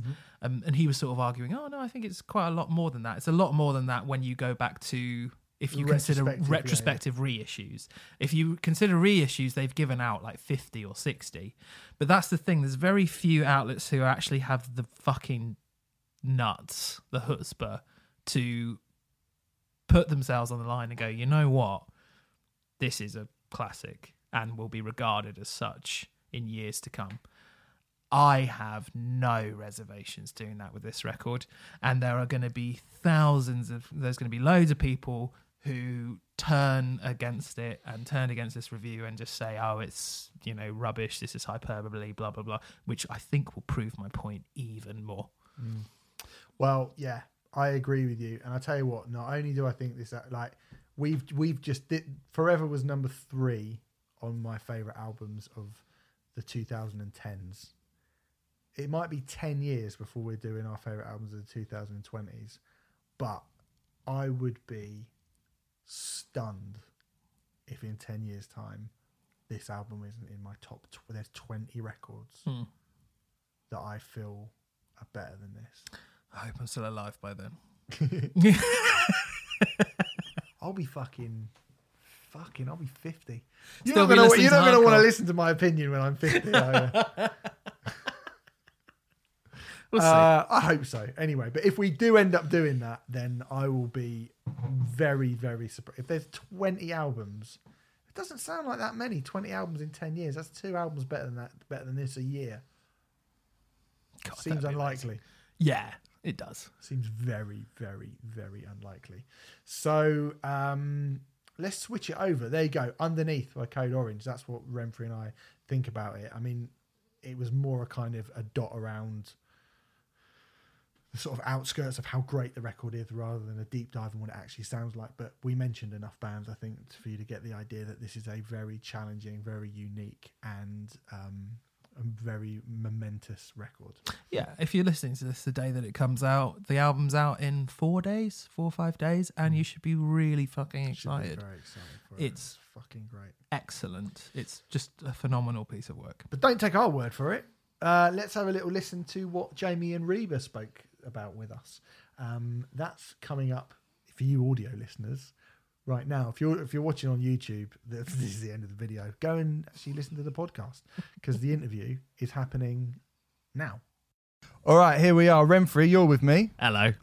We've also got Jamie and Reba from Code Orange with us. Yo. Guys, really lovely to have you on the show.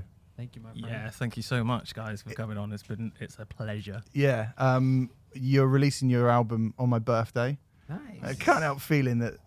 Friday the 13th is your birthday? It is, yeah. That's hard, man. Good luck. I know, yeah. Well, Every year it's Friday the 13th. I was actually born on a Friday the 13th. Of course you were. I Of know. course you were. Yeah, for sure. I really was. Our last record came out on Friday the 13th also, so. Did it? We've been trying to keep to it. Nice. Well, look, we can't be talking about my birthday when there is shitloads to be talking about with this record. I want to go back and start the chat with taking you back to the Grammys last year, because I feel like that's kind of the last time, and maybe I guess the end of the Forever cycle, really. I think a lot of people you were the sort of people's favourites to win that award. I think a lot of people wanted you to win that award. A lot of people think you should have won that award. I know both of us were, as much as we like Mastodon, were like, this has to be a Code Orange win. Yeah. So talk us through that night and how it was going down there and the nomination and kind of how you felt and what you felt after, Mastodon won. Did that have much of an effect on you guys? We're so delusional that we definitely thought we were going to win. We were sitting there just like geared up to go up there. But no, I mean, it was, I don't know, we just saw it as like an opportunity basically. When we were really psyched when we got nominated, mainly just because it's like a huge platform. Like we've been a band for so long. There's not that many things that any of us can like point to in our lives for people that are like normal in our lives and be like, here's a bone for you. Like, here's something we've been doing with our life. You know what I mean? So in that regard, it was cool in terms of like, we went in thinking we would win, and just in terms of, we were confident. But at the end of the day, it's like, it is what it is. I mean, we just wanted to use it as a platform, as like an opportunity to get ourselves more out there, get in people's face. And I think we did that. So, and I think will be plenty more opportunities. So I'm not too worried about it. But we were definitely prepared to get up there and cause some trouble. You know what I mean? But it is what it is. Good for Mastodon though, bro. Yeah, they should have got it a long time ago. Exactly. I mean, it's always a little bit behind. Like, I feel like with metal music, it's like they probably don't have a lot of people in that, realm of music that can give them kind of what's really happening, like pronto, like right now. So they're like, I feel like a year or two behind sometimes on that stuff. But the fact that we were in there, it showed that they were maybe like making steps towards getting younger bands in there, So, and at the time, it was like we were in it. And we were really all thinking about it at the time when it was happening. But after the fact, I feel like we all kind of were like, oh, that happened.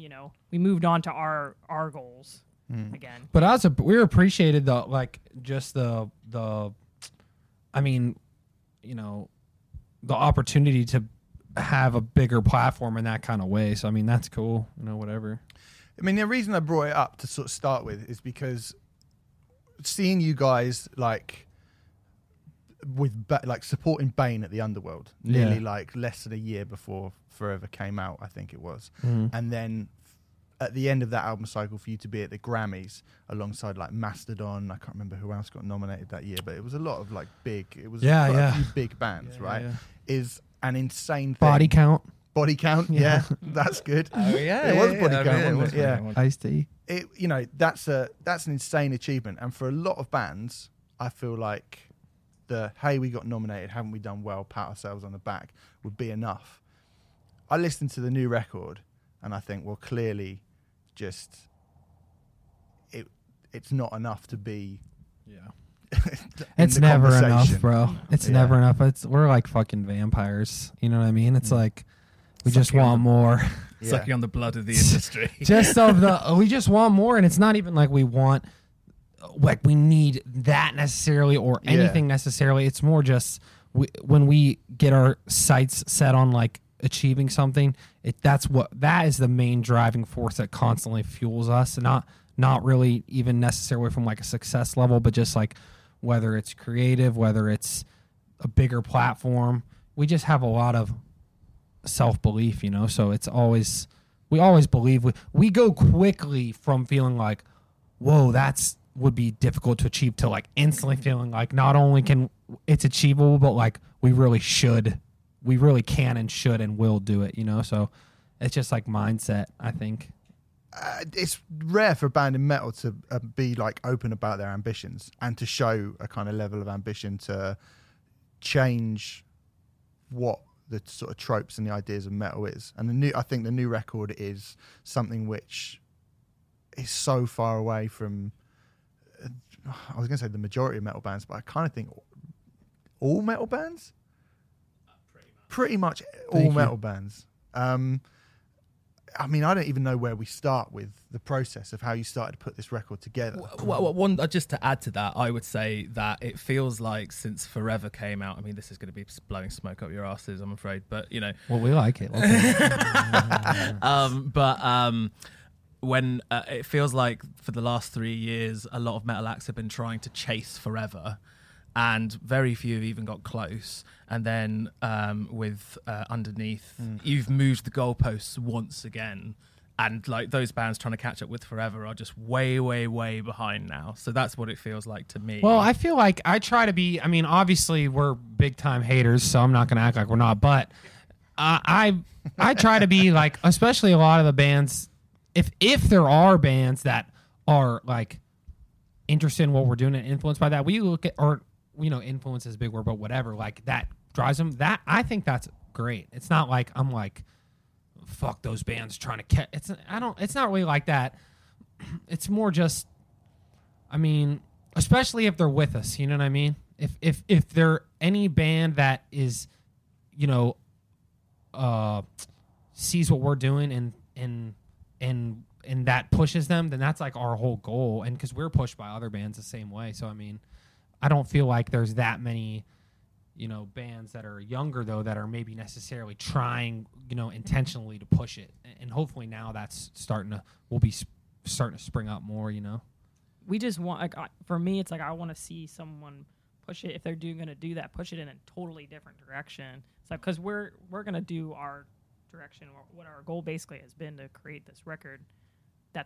It's been a slow process since we were kids of kind of realizing what we wanted to do, and I felt like this was finally that, a culmination of everything. So if another band's going to try to push it, which we always would hope for, I would just like to be in their totally other direction that we couldn't have predicted.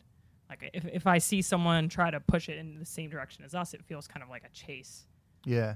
With Forever, there was maybe some stuff like that, but I would love to see a younger band be, hear this record and think, oh, we have to push the realm of what we do, and that's super. That being said, there's a lot of great younger bands, though. I mean, that even if we're in the same world, that are awesome. You know what I mean? Do you feel like you get the respect for? I mean, I feel like it feels quite clear that Forever changed the goalposts and has influenced a lot of people, but I don't see a lot of people openly admitting that. Yeah, I agree. Yeah. Do you feel like you get the kind of respect from the sort of scene in general that you maybe should have? We'll take the respect. You know what I mean? We'll get ours. It doesn't really. We don't really give a fuck. It is what it is. Like, I mean, it's we're very just, especially right now in the current stage we're at. You know, even on the end of the last record, you could even see, like, I'll even see if I go back and watch, like, the way I'm talking about stuff or the way we're approaching stuff on stage, the mentality shifts. But right now, the mentality is very, instead of, you know, no bitterness about anything, just tunnel vision, focus on getting where we want to get, you know? So if I kind of let that, there will be times, because I'm a very emotional person, where I'll let that kind of stuff kind of clog up my, you know, my vision in a lot of ways, and my peripheral vision especially. Like, other than giving us a little bit of fuel, it doesn't really get us going where we need to go, because it just makes you think about, well, what does this person think and that person think? And really no one that I've ever looked up to or respected cares deeply in that kind of way about what everyone around them thinks. It's like when the book is said and written, I already know what it's going to be. So, you know what I mean? It really doesn't matter, because it's already done. It's already begun, and now we did this one, and that's already done. It's going to be out there. It's going to be known, you know, so it doesn't really matter what it is right now, but it just depends who you talk to. Like, there's some people who definitely think that, and there's some people who just totally don't get it. Totally, maybe they do get it, but it doesn't impact them that way or whatever. But it's the proof's in the pudding already. You know what I'm saying? So I mean, what does it fucking matter? Yeah, it would have just been distracting, like, writing this record, if we were thinking about that all the time. You know, we had to stay focused on what, like, we wanted as a group. And I think all of us sometimes do get sucked into that a little bit. Like, it's easier to on tour and whatever. But then when we were sitting down for this whole, like, last whatever year or two writing the record, it's like we just had to think about our careers and our trajectory and what we wanted, and just put anything like that aside that had kind of been art mostly. You know? Exactly. How do we push the art? Yeah, because that's really all that's everything anyone's ever saying. It literally does not matter once, you know, the art is what is the judge at the end of the day. They'll look at the art, and whether they get it now or later, they're going to get it because it's great. At the end of the day, it's great. I know it's great. We all know it's great. We all know it's something different, and nothing can really shake that. And there are times where I get really sucked in to thinking about all that. Like, so that's totally, like, valid question, totally. Because there's been times where I'm like, man, why don't? And it's just like, then I kind of look at myself and I'm just like, is this what you want to be? You just want to be sitting here bitching all bitter about, like, because some people don't see it the way you see it yet. They'll see it that way. I mean, and I'm not even saying. I mean, again, time will tell. Do I believe what we're doing is innovating? Obviously, or else I wouldn't do it. But at the end of the day, time will tell. Time will tell us if it is or not. If it's not, then it's not. Whatever. I think. Well, as two people who receive, you know, albums every single day, I think it feels like it's as innovative as music can be in the 21st century. I mean, I was about to pick up on that. I was about to say, with this particular podcast, obviously, Remfry and I have made a point of trying to go a little bit outside of our comfort zone. Like, we know a bit about hip hop, we know a bit about electronic music, and kind of enough, I think, to kind of have those conversations. But it's something that we've definitely tried to, you know, expand on more as two people that have come from rock and metal. The one thing I wouldn't say I worry about it, but the one thing that I'm concerned about other people's reaction to is that, for me, I listened to that record, and we spoke about JPEG Mafia on the show, and we've spoken about, like, Square Pusher and Big stuff fan, like that. And I listened to the production techniques of the record, and I listened to the sort of the way that a lot of it's put together, and I go, yes, that's inspired by modern hip hop. That's inspired by kind of, you know, sort of abstract electronic music, right? That's metal, but it's a particular type of metal from a particular type of era that it's all kind of been melded. Like you always talk about melding things together, making it a proper melting pot. And unfortunately, I think in the metal world, there are a lot of people whose sonic palette does not stretch to that point where they can go, it's that, and they just go, well, it sounds like Slipknot. Yeah, they have. But who cares? That's the thing. No, but not even who cares. Like invalidating what you're saying, because I completely agree with everything you're saying. But it's more just like we're fucking bulletproof. It does not matter. It really doesn't matter. Like we did it. It is what I feel. It is what we've discussed it, and I really appreciate how much you guys dig the record, and I feel it's what we all here think it is. And if some people don't, they're wrong. So whatever. I mean, you know what I'm saying? What are you gonna do? It's like. Yeah, we get that all the time. We've been in this band so long. I mean, and we're really, again, we're not old. We're very young, but we've taken all kinds of criticism, all kinds of heat, all kinds of positive stuff, all kinds of you guys, are this great thing, or on the opposite. Like some people will be listening to us talking right now, and they'll be like, what is?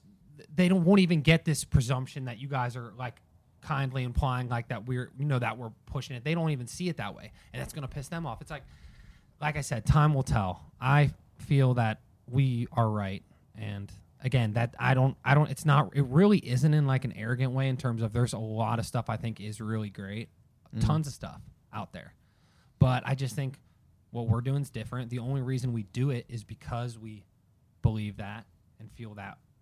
And if we didn't, we would stop doing it, or we would do something that was more fun, because this is sometimes not that fun. I mean, it's been a grind for a super long time. We always kind of are moving by inches, and it's awesome. But we've never had that like overnight, like boom, like there's way more people at your shows. We're selling way more records.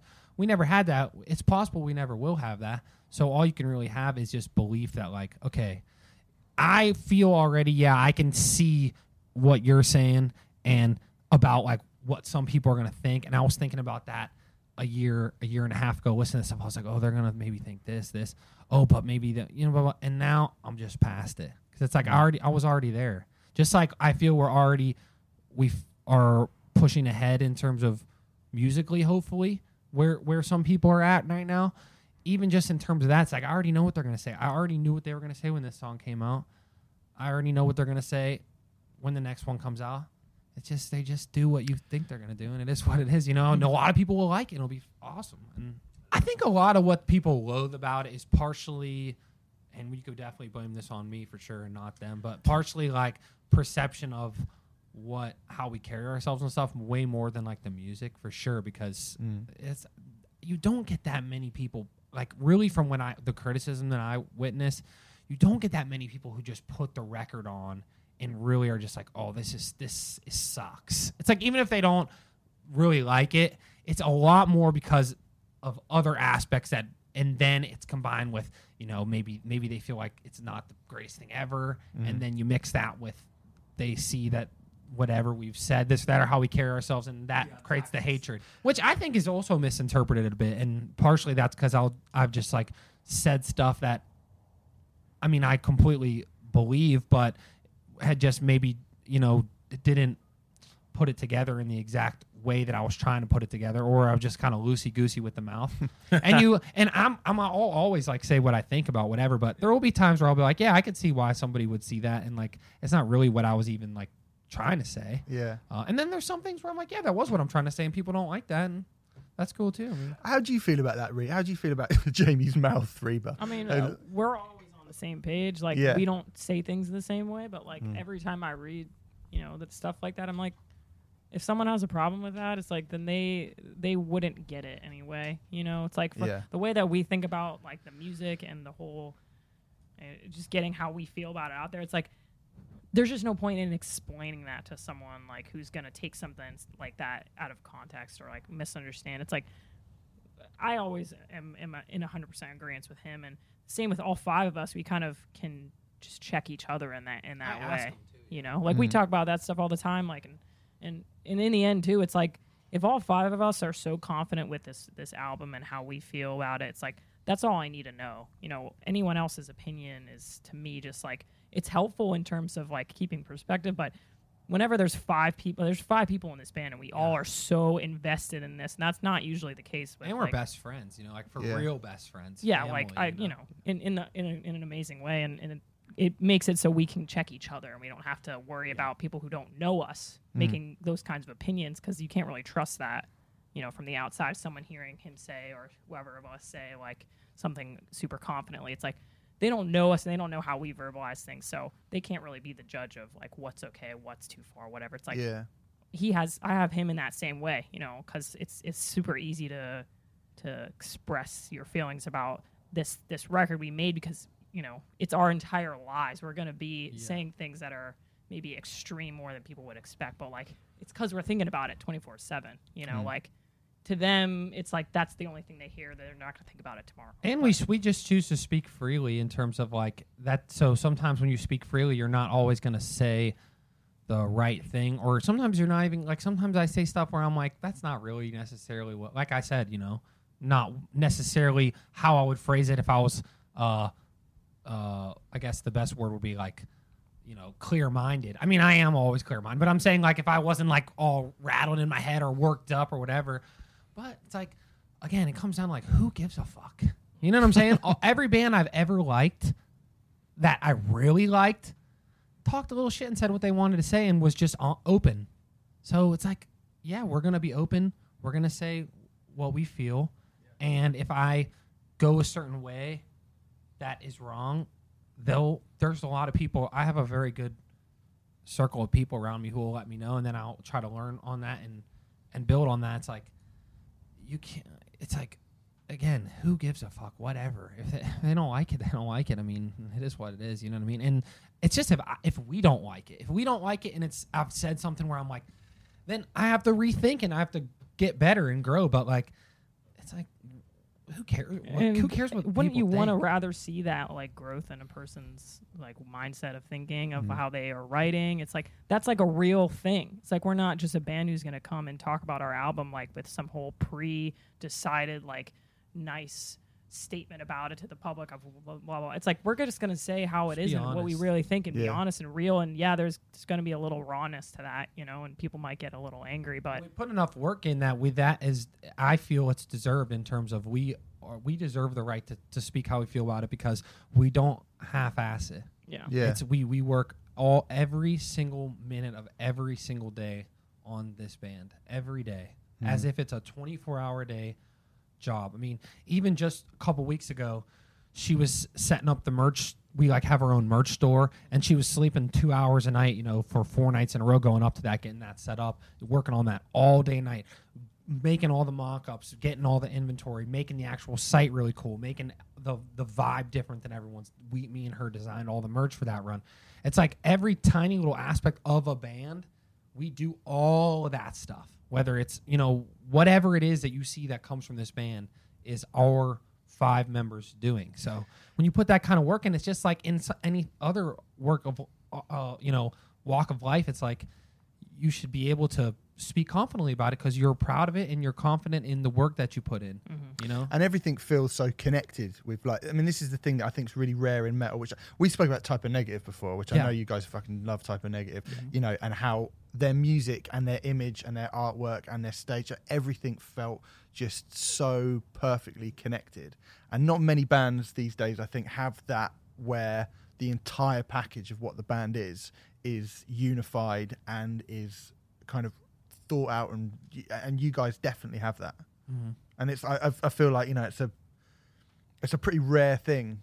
It's got to the point in rock music where you know, there's not necessarily a lack of personality in people's music, but you would look at there definitely is. Yeah, but I mean, there definitely is to a certain, yeah, for a or certain if there extent, for a is, lot of it's it. like stale. usually one personality, you know, and everyone's kind of gets sucked into that, which is the thing, and it works. But with us, that's like, I've even realized this most in the last year writing this record. It's like we all came together in writing this, and we've honed in on this way of writing together that's like everyone's able to get their personality in without hurting the personality and the intention of the band, which is Yeah. extremely hard to do, and it's why bands break up all the time. It's It's why extraordinarily bands rare. fall apart. But we know each other so well and communicate so well that Yeah. we're able to do that, and that's really, in my mind, one of like the top prime reasons we're a special band that no one can chase, because there's no way that you could pull that off if you were just like 5 people who made a band. You're gonna get in trouble for saying this shit. I'm not taking the heat on this one. You can put it on If that's the quote, then it's Reba Meyer. I mean, I'm not, taking I'm the not saying comments. that there's not amazing music that is written in a different way, like with one person in mind, or with 2 or 3. It's definitely even, more but meticulous than any of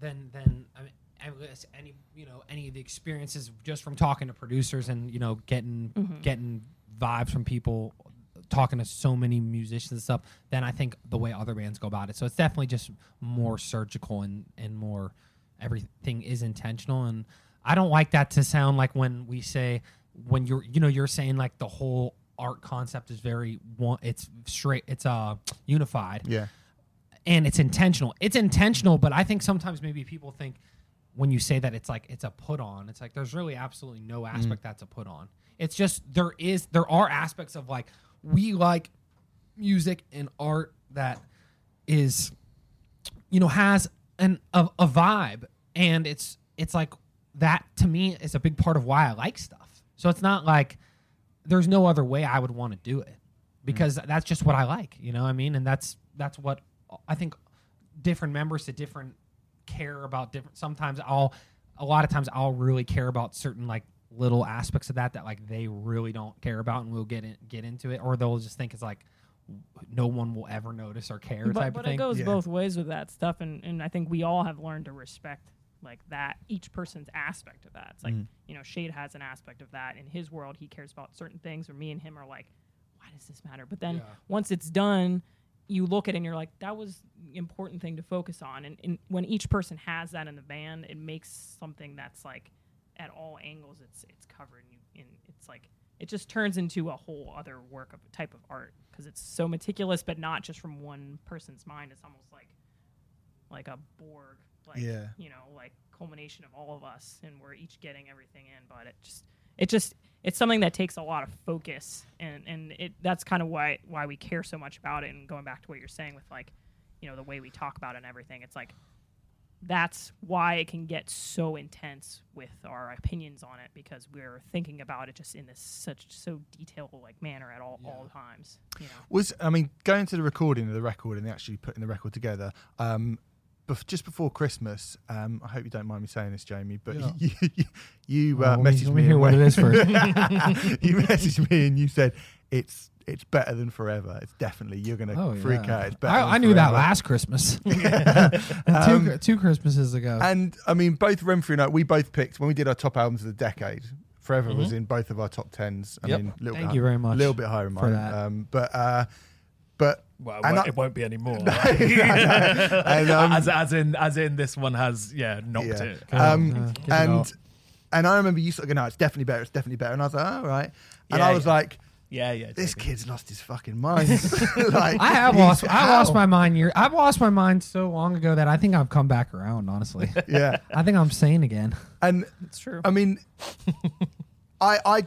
I couldn't, this is why I think this album's so great, because I couldn't even conceive of an idea of a world where you could make a record which would top that. I couldn't where even you could make Forever sound.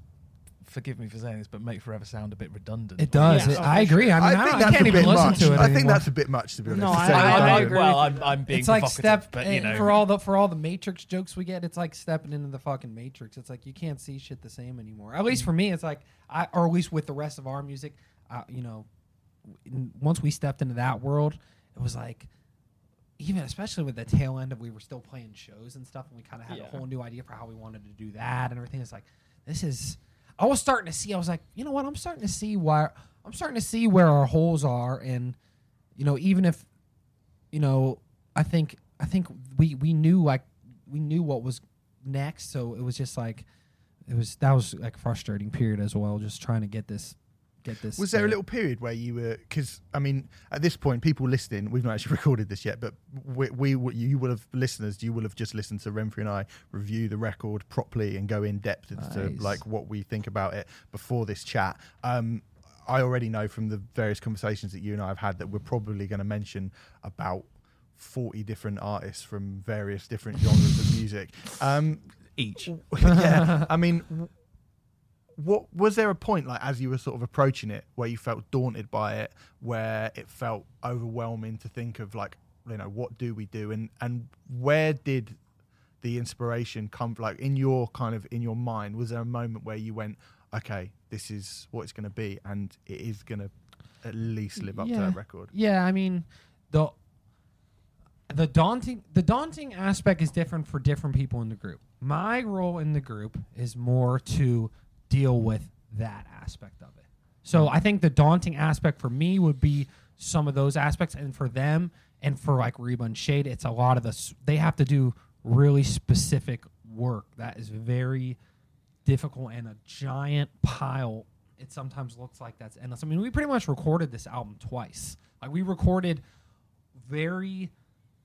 like, when we should put it, we would definitely will put them out at some time, but we recorded 15 or 16 demos that are like an album and sounded really good. Like, and they were mixed, and Shade and I and Reba a little bit like mixed them to detail. All the headphone stuff you hear on this record, there's like a baby version of that are all those demos.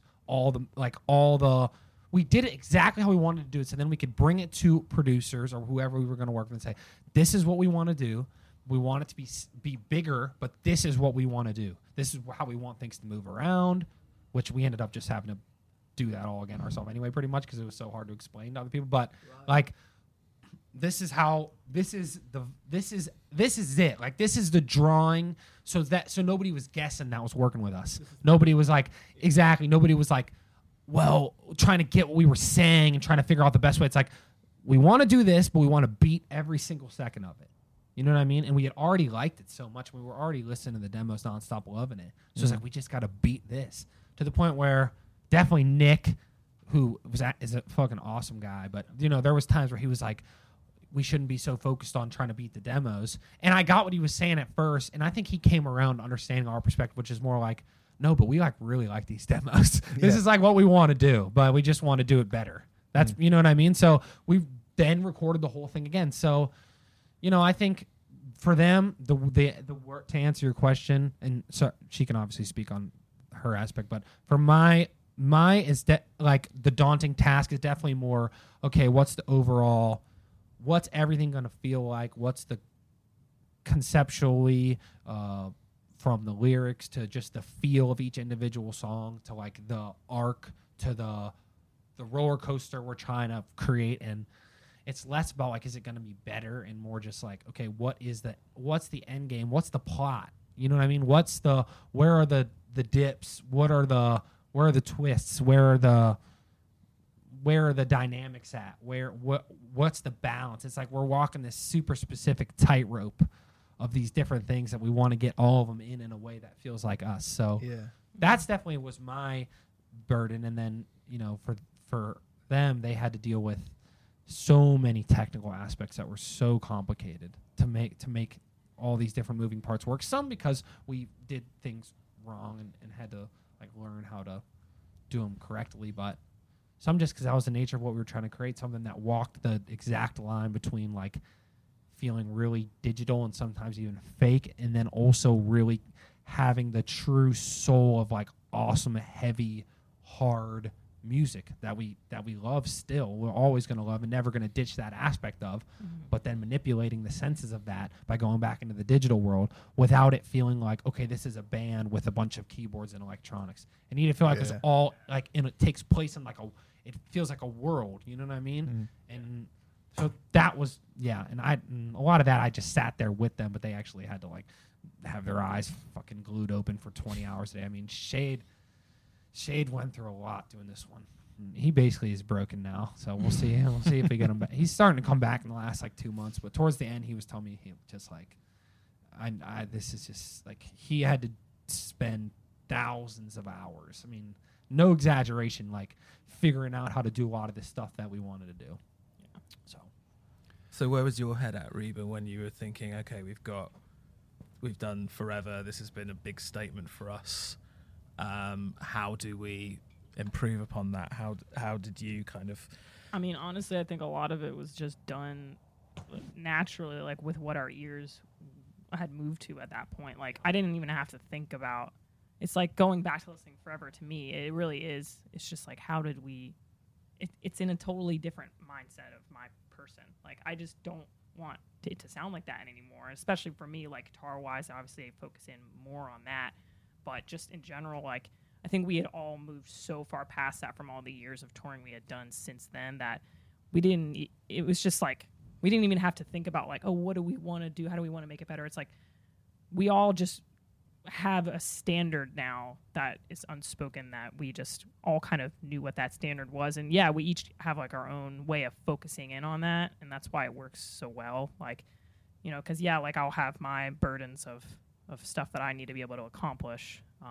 She had to learn how to do a lot of stuff that she had never done before, and really succeeded at that in terms of learning how to operate first, like the Ableton program, and recording and getting on Shade's level so we could all work on that, and then moving on to Pro Tools the same way. Like a lot of the majority of the guitar leads and stuff you hear were recorded, you know, directly by her, you know, a million times, but into like the box, you know, into Pro Tools, like in doing a lot of the like digitally kind of weird guitar leads are like sounds that she spent like a year figuring out, whether it was like watching tutorials or like listening to stuff and trying to recreate it through plugins, and then back to the live room to the amp, and this crazy back and forth process to end up with a lot of those sounds. And that's like I thought that was insanely impressive that they all, especially Reba and Shade, but Dominic and Joe too, everyone just really had to like level up technically, like in an insane way to be able to,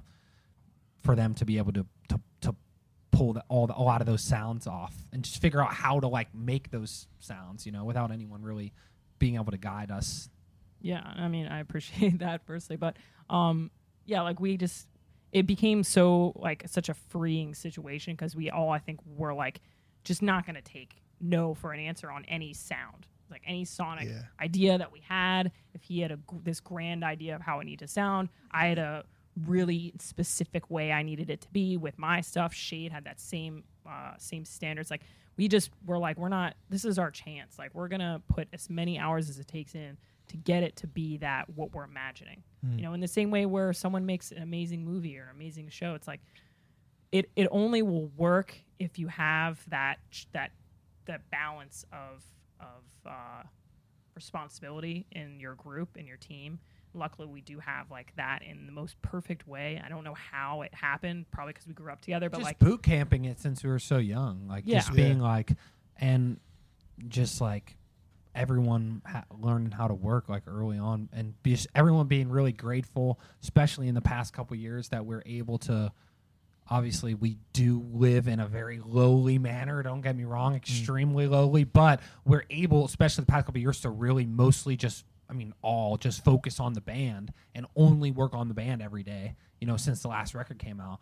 And so we're all obviously very grateful for that, and make sure to always remind each other that is something not to be taken for granted, not to be lazy, and treat this like, because it's a band, it's anything other than, you know, what everyone else, not work in terms of like we just have to do it. It's more like, you know, I look and see people around me and they work so hard and they got to wake up at 5 a.m. and go to their job, and it's like I'm getting right now, at least for this year or two, to do this band. So and we have the ideas, so it's like all we got to do is do the work, because the ideas were there and they felt there.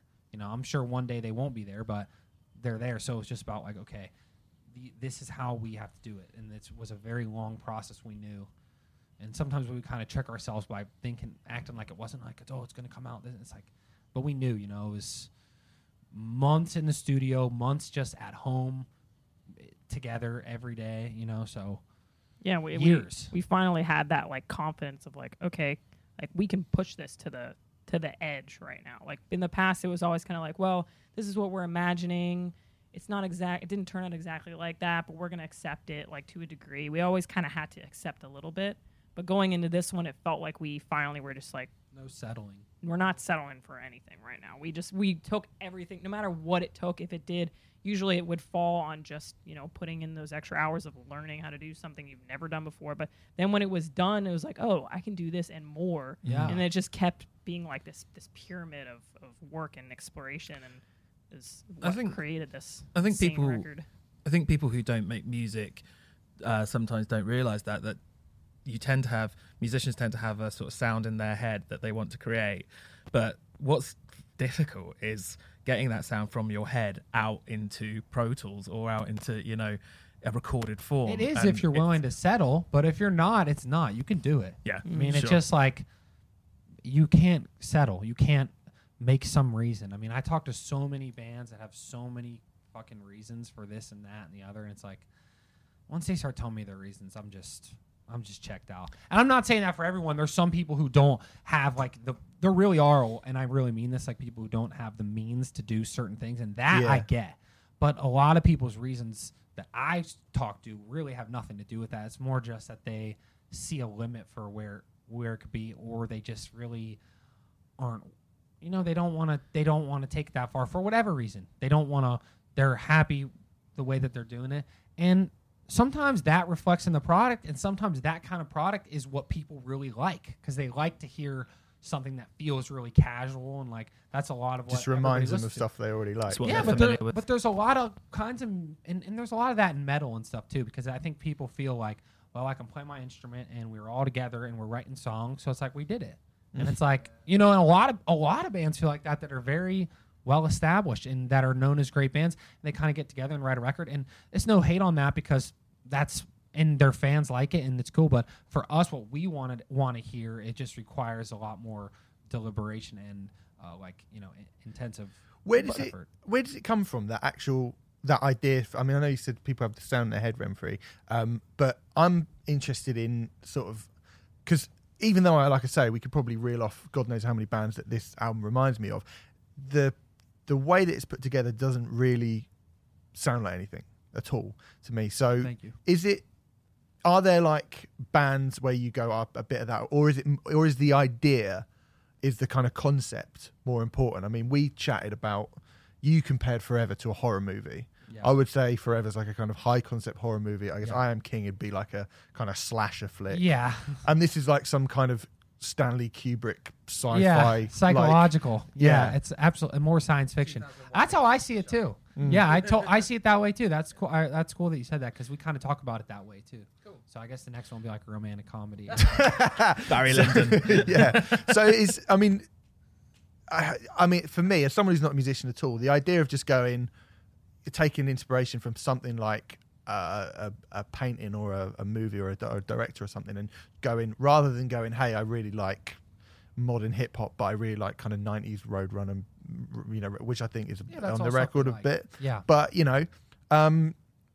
would feel really odd to me to even be able to conceive of how you would go, we want to make, and bands have done it before, where they have a conceptual idea based around a book or a whatever, but yeah, it's not as one with us, not as one dimensional. Yeah. But dude, I make they are like forced to read my like dissertations about this shit, but I have like lists of, I've always kind of done this, but it's not, I'm not trying to say it's just, this is kind of like our process a little bit. It starts with, I'll bring that to the table, and then I'll learn a lot from the way they see that and just things everyone in the band likes, and we'll build it off that. But like this one was high intensive, just like whether it was little parts in songs that we liked, whether it was little parts in movies or just stuff based off our previous stuff. There's I have a list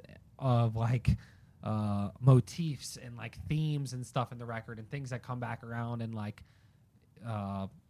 I don't even want to say too much but like there's just there was just a lot of inspiration, just in trying to keep it all straight in my mind and keep it all cataloged over the past couple years, and like write down. I have a lot of things written down on this record, a lot, And like I said, I asked them to read it, and they're all very nice and read it, just so we're all on the same page. And then they can come back and level that idea up, because a lot of times my idea will be something that's kind of like, it's a certain, it can only go to a certain level because I can only really physically I can't do a lot of what they can do. Well, but it helps tremendously. Like when you're writing, like for me, if I'm writing and I sit down, like I can't think about like super specifically like what I want this riff to sound like band wise. That doesn't always help me think of anything. But when I'm able to look and he like writes something out visually, of visual ideas of how this should feel and how this should look like in imagery, colors, then it just puts you in like a mood, textures, in a setting. Yeah, and then in that way we're able to all link together in that same kind of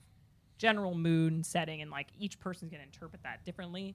But that's why like all of the riffs and all the electronics ideas and musical aspects are all able to link. Shade's the one who gets pissed at me about that stuff, because I'll be like trying to like explain that shit to him, and like sometimes I'm not that nice about it, and like he'll just be like, dude, I don't fucking get what you're saying. It makes no sense. It's like you got to explain this in a different way, and that's like a good 30% of our process right there, is like especially me and him. Reba, I feel like is more open to like getting that kind of stuff and like understands where I'm coming from with that. And with Shade, like his perspective is definitely very different. So while we like a lot of the same stuff and like all the art stuff he does, I think is awesome. Like we have to pretty much work side by side on everything, because he'll interpret like, I'll like a lot of times with this record, I would kind of describe like the way I wanted to do sound stuff like visually, because I am not a smart musician truly at all, and I'm stupid when it comes to that shit, so I can't but like seriously, like I don't know, like technically I'm not, I don't know anything. There's shit they're doing with Pro Tools and Ableton and stuff, right? I don't do any of that shit. I don't know. I know like how to get where I want it to get, but I can't operate it. I can't even. You just hit bang play drums on and it. shout, don't you, Jamie? Dude, yeah, pretty much. Well, we and need just that, talk. though. I just talk and talk and talk, for better and for worse. So I try to explain it like, man, like a lot of stuff. Like, okay, there's the end of the song "Cold Metal Place." There's kind of this like the way it starts, and this was like an idea that I had early on that they figured out a really cool way to do that we got wrong a lot of times. But it's like, okay, so we want to have a riff, and then we want it to split into a rhythmic, bouncing off of each other riff that is playable. Like that they go back and forth and they're offbeat with each other, but it works. And then we want to add the next layer of that into digitally manipulating it. And then we want to make it feel like it's going around and around, so it's kind of like swelling like a hurricane, and that spits you out right on that outro, right? Yeah. So one, I wanted to mix the record in surround sound, but then we were instantly told that was like a completely stupid idea. But we will try to do that one day. But trying to accomplish that with two speakers left and right is hard, because it's like it's hard to make it feel like that. So we all just got in on that idea, and it took a lot of times. Shade worked really hard on it, and then Will Yip really helped us figure out how to do it. And he tried a version, and it didn't. We used that, and then it was like we were all kind of like, when we came back to mix it with him at the end, because he worked with us on the demos also a little bit, so he knew all the songs and shit. And then we went and worked with Nick, and then we came back to him pretty much. So he realized, like we used like this, for instance, this plugin that visually. Once we'd done everything, we used this plugin that visually kind of looked like it did what we were explaining. Like it made everything go in a circle, but it didn't really sound like that. So then you got to toss that up. Then you got to figure out, okay, so if we have the electronic, go a little bit off center left, and the guitar pinch is like right, how we balance it out all technically so it all happens in like that exact right like swirl, So there was a lot of stuff like that. It starts off like, I'll try to. Now I figured out how to explain it, but I spent a long time trying to explain that and make it feel like this storm. And Eric would just be like, "Dude, I don't get what the fuck you're saying." And he would do it, and then I'll be like, "That's whack. That's not what I'm saying." It's kind of crazy for a hardcore band to sort of have what you're talking about is sort of like a musical director. It's like a director. Yeah, it's literally like when I watch like this like silly example. It's like when I watch like the making of like Game of Thrones or something. It's like just the way that they talk about how they operate and creating the show. It's like each person has like a certain focus of what they're able to do, and you need someone to be removed from that technical stuff so you can keep the vision of it clear. Because whenever you're looking at a computer screen and you're tweaking and like literally tweaking EQs for hours, it's like you kind of lose sight of that like bigger picture of the sound and of the song. Yeah. So you always need to like either step back from it and look at it and get out of that little detail, and or have him like, you know, with this vision of how it, like what the real goal is, the bigger goal, so that you can, you know, it still all makes sense and does still feel like a band, you know, because that was what really for me was like the main challenge of it, is getting it to be like that core band and not having the guitars and the drums and the vibe get lost and like sucked into the Yeah, computer. and she would help remind us of that, because me and Shade, if it's up to me and Shade, and we were left, there was a big process where me and Shade were like by ourselves working on stuff while they were working on different stuff. We'll let it go very far in the electronic direction, to the point where like when you go back and listen to it, you're like, this isn't really like what we were trying to do, because it's just electronic. Like Yeah. we could tell ourselves it's everything we want in the world, but then when you show it to everybody, they're just like, when the fuck's the band gonna play? And I'm just like, yeah, because Shade doesn't care about that. Shade does not care about the band playing. You know, he not in a bad way, but like it's just not what he is deep into that shit now. So like to him, you know, that perspective is a little bit warped, which is helpful to us, but like It's like a perfect situation, because like one in the past, like we would get in the room together and we would do that kind of the same thing, but it's so much harder with yeah, it's aggravating as heck, and like, you know, it's always been that like him kind of directing the way we're going with things, and like, you know, mouthing and explaining in colors and images, and us trying to interpret that, me trying to just interpret being that. so pissed off at me.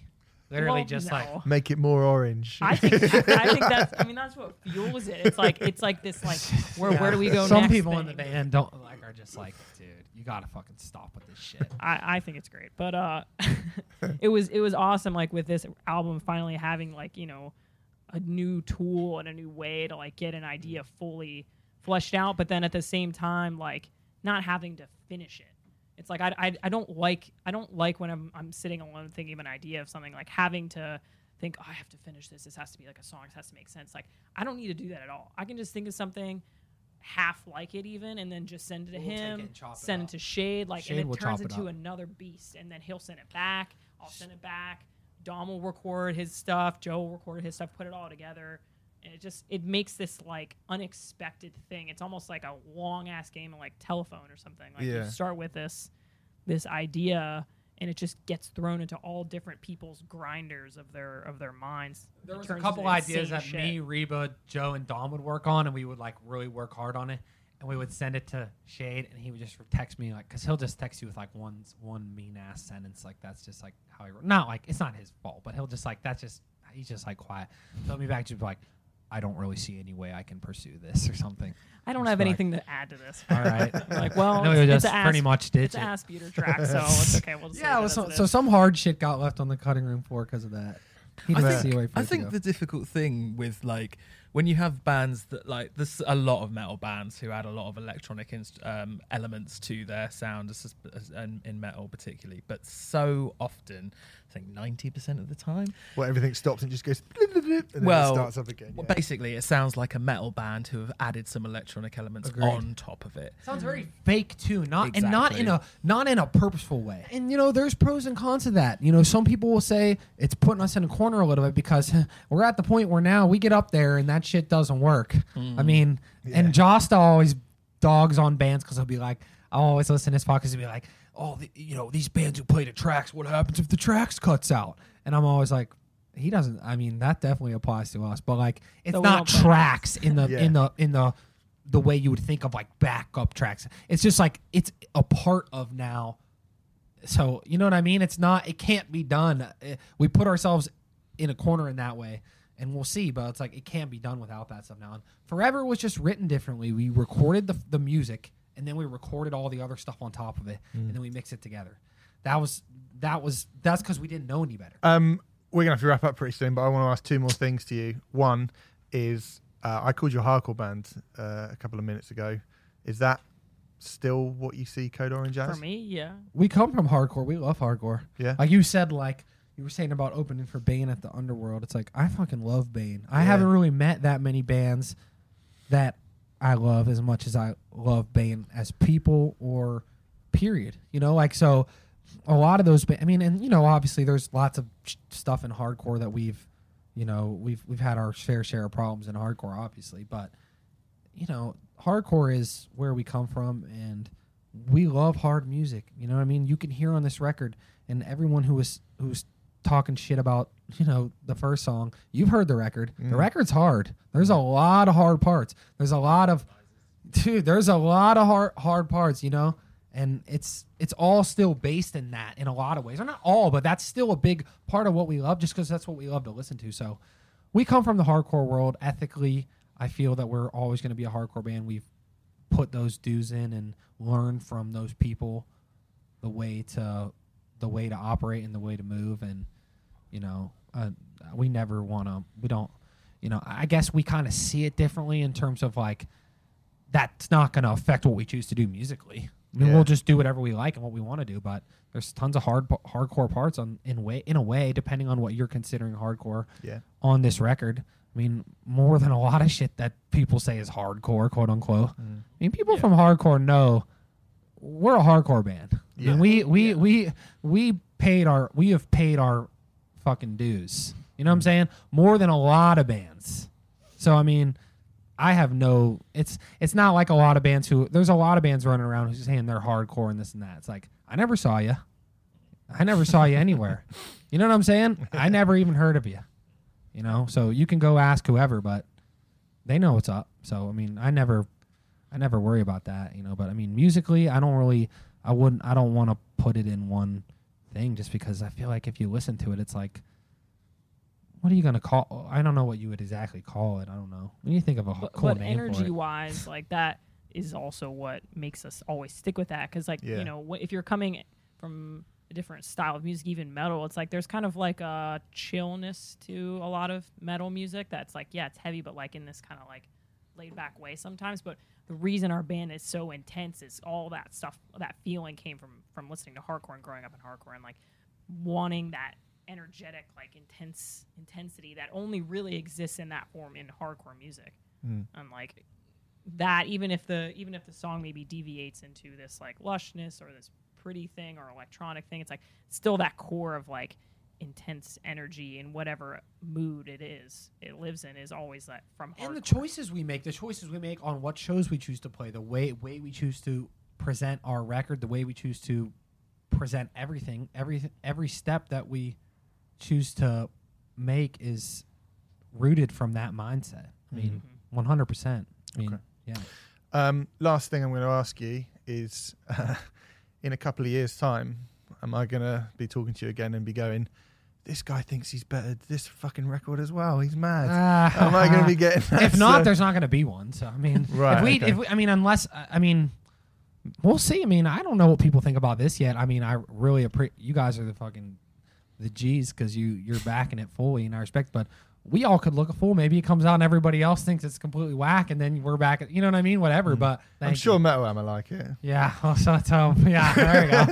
Thank God. Got one in the pocket. But you know, I don't know what people will think. But if it all just depends what happens. I mean, if there's no way that we will make something that's not taking it another step, and if that step doesn't feel like it's Code Orange, then maybe we do something else or whatever, you know. But I still see a lot of ways to go with it, 100%. I don't see a clear version of what that is, obviously, yet, because we haven't even done this yet. But like, I could see it. I mean, we have some songs. We have like 3 songs from the end of this one that don't fit on this one at all that are really cool. And that could be a whole another way to go. So we'll see. You know what I mean? I mean, if I don't think that, then if we're talking and I don't think that, then we're in trouble. Okay. That means that we've lost it. If I'm not saying that, you should be like, just don't make it. If I'm like, I don't know, give it up. When I think of us where we were like 4 years ago, I'm like, dude, we didn't know anything. Like we didn't know shit, you know. So if I think in that term, it's like we're all like 26 now. when we're 30, I'm gonna be out. we're gonna be in such a different place, like mentally, and Yeah. with the fact where there's all 5 of us like pushing each other all the time. It's like we push each other so quickly. It's like, yeah, by the end of this record, we were writing some shit that if we put that out, people would be like, well, how did you get there from Forever? So we're already there now. In another 4 years, like I don't know what the goal is going to be necessarily, but there's no doubt in my mind that we have somewhere to go with it. It's just like, If nobody likes it, see we're this getting through out the first. fucking game. Though I'll tell you what, I can't take another run of just fucking hatred. There he is. Yeah, Well, guys, thanks very much for coming on the show. We appreciate it. Good luck Yeah, with the thank you. records. Thank you so much. It's pretty Thank good, y'all. right? It's pretty good. Yes. Yeah, it's pretty good. Go and listen to it. It's out on my birthday. Happy birthday to me. Cheers, guys. Thank you. So there you go. I think that was pretty good chat. Oh, lovely! It was Yeah. great. Yeah, Good guys. Good pair of people. good pair of people. You know what? Like, despite their intimidating nature, they were lovely company. Yeah, they're lovely people, really. and I don't want to break the mystique, No, but they are. no, Yeah, no. if you've been listening to this whole thing and you've got to this point, you deserve to know Yeah, it's that quite long. really they're lovely people. Yeah, it's like we're Sorry, letting Jamie. the cat out of the bag, right? Yeah, but you would have been listening to 2.5 hours, so you probably deserve to know the secret that in reality they're lovely people. Thanks very much for listening. Like we say, Underneath is out in a couple of days if you're listening to this podcast on the day that it comes out. Just to reiterate what a fucking brilliant record it is. It Agreed. is. Yeah. Hooray, metal's been saved. Yeah. We'll see you soon.